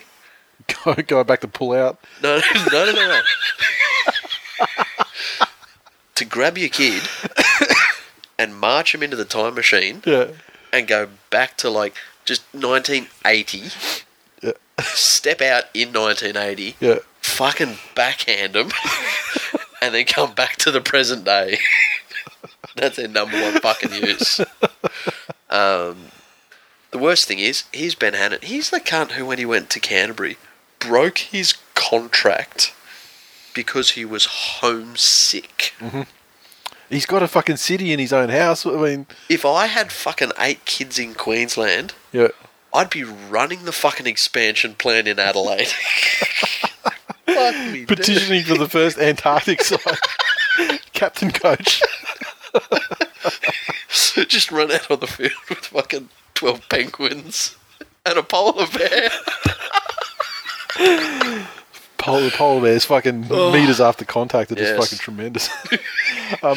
We had one from Little Buffalo said, no, don't worry about Drago. Hess is Bjorn Ironside. So have you watched Vikings at all? It is a much better. I feel the Drago's like the low hanging fruit one because everyone knows Rocky IV and everything. But yeah, he looks like the son of Ragnar, Bjorn Ironside. He is an actual spitting image of that dude. So he said blood eagle those Melbourne bitches. So the tall blonde guy looks like a Scandinavian person. He looks like a tall blonde guy of Scandinavian descent. But fucking mind blown. More so than a steroid fueled Russian automaton killing machine. Okay. They said blood eagle those Melbourne bitches. The blood eagle is especially you know what blood eagle is. I guess it's historically. I guess it's something that happened as a particularly bad form of execution and torture of your enemy. Where you go down and remove the ribs from the back. You do incisions down either side of the spine, cut the ribs down, pull the ribs apart and the flaps of skin and everything so they resemble like that they've got like wings. And at the whole time when they're doing that, if the person has to be completely soundless and not cry out or scream or anything like that, and because if they cry out or scream during the process, then that means that they don't gain admission to Valhalla. Afterward. So yeah, which is kind of like the Viking equivalent of not getting your 72 virgins or whatever, I guess. Shout out again to Bega Rod, who's not only as Bega Rod, he's not just that he's close to Tathra and the fires that we had last week, but he sent us a tweet. His old man lives there, stayed behind to defend the property. And fuck me, it got close. He said it got within a metre of the house. And the photo that he sent us with the old man with the garden hose in his hand and nothing but burned out chaos all around him up to the metre before where he stood. Yeah. Unbelievable. Memberships. Okay, so I've got prices back for memberships, so we're just going to tally those up and see what we're going to include or not. Happy to say that by popular demand, the 2018 Ref's Fault scarf is going to be completely new design. So for people who have one already, don't fret, it's going to be completely different, although it's going to have the ever important Ref's Fault side on it, and and otherwise in the colour scheme, but yeah, the design's going to be completely different. And there's another item we're finalising. I just need to talk to Stepdad about it. I haven't had a chance to talk to him about it in regards to the cost. And in any case, I think the cost will be about the same as last year. But if this other item that we're thinking of proves to be too expensive, then we'll make it the scarf and some other stuff, and then the price will work out to be much cheaper than it was last year. Fuck yeah. I saw a tweet from someone, Sherry Ann, and they posted it on our Facebook page as well. It's Great Australian Pods website. Oh, and we were put on there. I mean, it's pretty aggregatory. It's not really like so no one's there's no review or anything like that. It's just basically added to this is the entry for the day. This one, fair enough. But thanks for pushing it out there, I guess. That's great. And that's it. That's full time for episode 280. Thanks for listening, everyone. As always, you can interact with us on Twitter, so follow at TWiL League, Facebook.com/This Week in League as well. Thanks for sharing it around. I see you guys. iTunes, a review and a rating and a subscribe on iTunes is pretty much the best way you can support the show. It's what Apple uses their ranking criteria. It keeps us up top and visible for new listeners and so on. We had a review come in from Sharkies85 with the he put a lot of underscores in, so you just know he's straight up. So he's a fucking fantastic individual. He's hit a couple of parts of the show lore. so that he knows. So you know that he's a listener. Oh, he started off so well. He's got a couple of underscores in there, and then but the title, separated by all these underscores, is Namler President, 5 stars. I refuse to jump on Twitter just to banter with stepdad Ray and his constant ramblings. I'll get around to it at some point. The show is great. I'll 100% be at Grand Final Day gathering this year. Keep it up, fellas. Yeah, well done. So I look forward to seeing you, sir. Tipping. Dragons fans once again capitalising on their early season form with Giannis in number 1, tied with Matt Jordan Smith, who has a Dragons icon as well. Pele, Frag _dog, and the biggest Tiger, Big Tiger, nice one, fella. That's our top 6, and then 1 point back we've got Captain Cuck, Cowboy, Don Paulio, and Jared Ash. Fucking hell. Last man standing. How many left? It's still exactly the same. 7 people made it through. I will go back, yes. Oh. From memory. This is lasting longer than I thought. And I don't have my computer with me, but it was just the Dragons and the Sharks. People went to the Sharks. Spread last week. Parramatta are terrible, but yeah, I thought the Dragons probably would have been me if I was in it, yeah. Yes. Okay, well, best of luck. Special K. Yep. Online. One-Eyed Tiger's in there, Who else is back? One-Eyed Tiger's back. He's still in there. Mitch Geo, is he in or is he gone? No, not Mitch the Geo. Mitch Doyle 13. Oh, no, Mitch. That's a Sharkies Doyle, I believe. Yes. And One-Eyed Tiger's in there. Yep. Good old Carsten. Yep. At Swiss _cowboy _78. Yep. So the European connection. Yep. And a couple of non-Twitter people. Excellent. Are still, well, I believe it on Twitter people. If I'm mistaken there, hit me up and tell me who you are. Yeah. Okay. But fucking Special K's over in Hawaii doing terrible things to a girl who's made poor life choices. So he'll probably forget to tip. So Pineapples involved, no doubt. Next week it'll be 6. All right. Supercoach, bought not bread on top. Pineapples for the pokies, second. Then we've got Top End Blues, Captain Robbo Cuck. Oh, so that's okay. So that's Robbo, Ram, and Robbo. Okay, so finally we've got a name that we've seen from last year. Goon Squad, Kirkinators, James Gave's Haircut, Grey Ghosts, Tuners, and Risby's Renegades. So it's good to see Dave up there in the top 10 as well. The show wasn't that much shorter, really. I think we're only about 15 minutes less than last week. So you actually got the full one. So thanks, NRL Commission. You fucking ate up all the rest of the time. The extra half an hour this show wasn't going to be. Thanks to everyone who subscribed to my kid's YouTube channel too. He thought it was fucking amazing seeing all the subscribes come in. So good job, TWiL Nation, yet again. And TWiL Nation. And we love you all. Thanks for your patience waiting for this episode this week as well. And it's going to be probably the next couple of weeks, right? Yeah, she'll be in hospital for about a month. Okay, cool. So next couple of weeks will be out sort of early Wednesday afternoon. And thank you for your understanding and thanks for listening. And we'll talk to you next week. See you next week.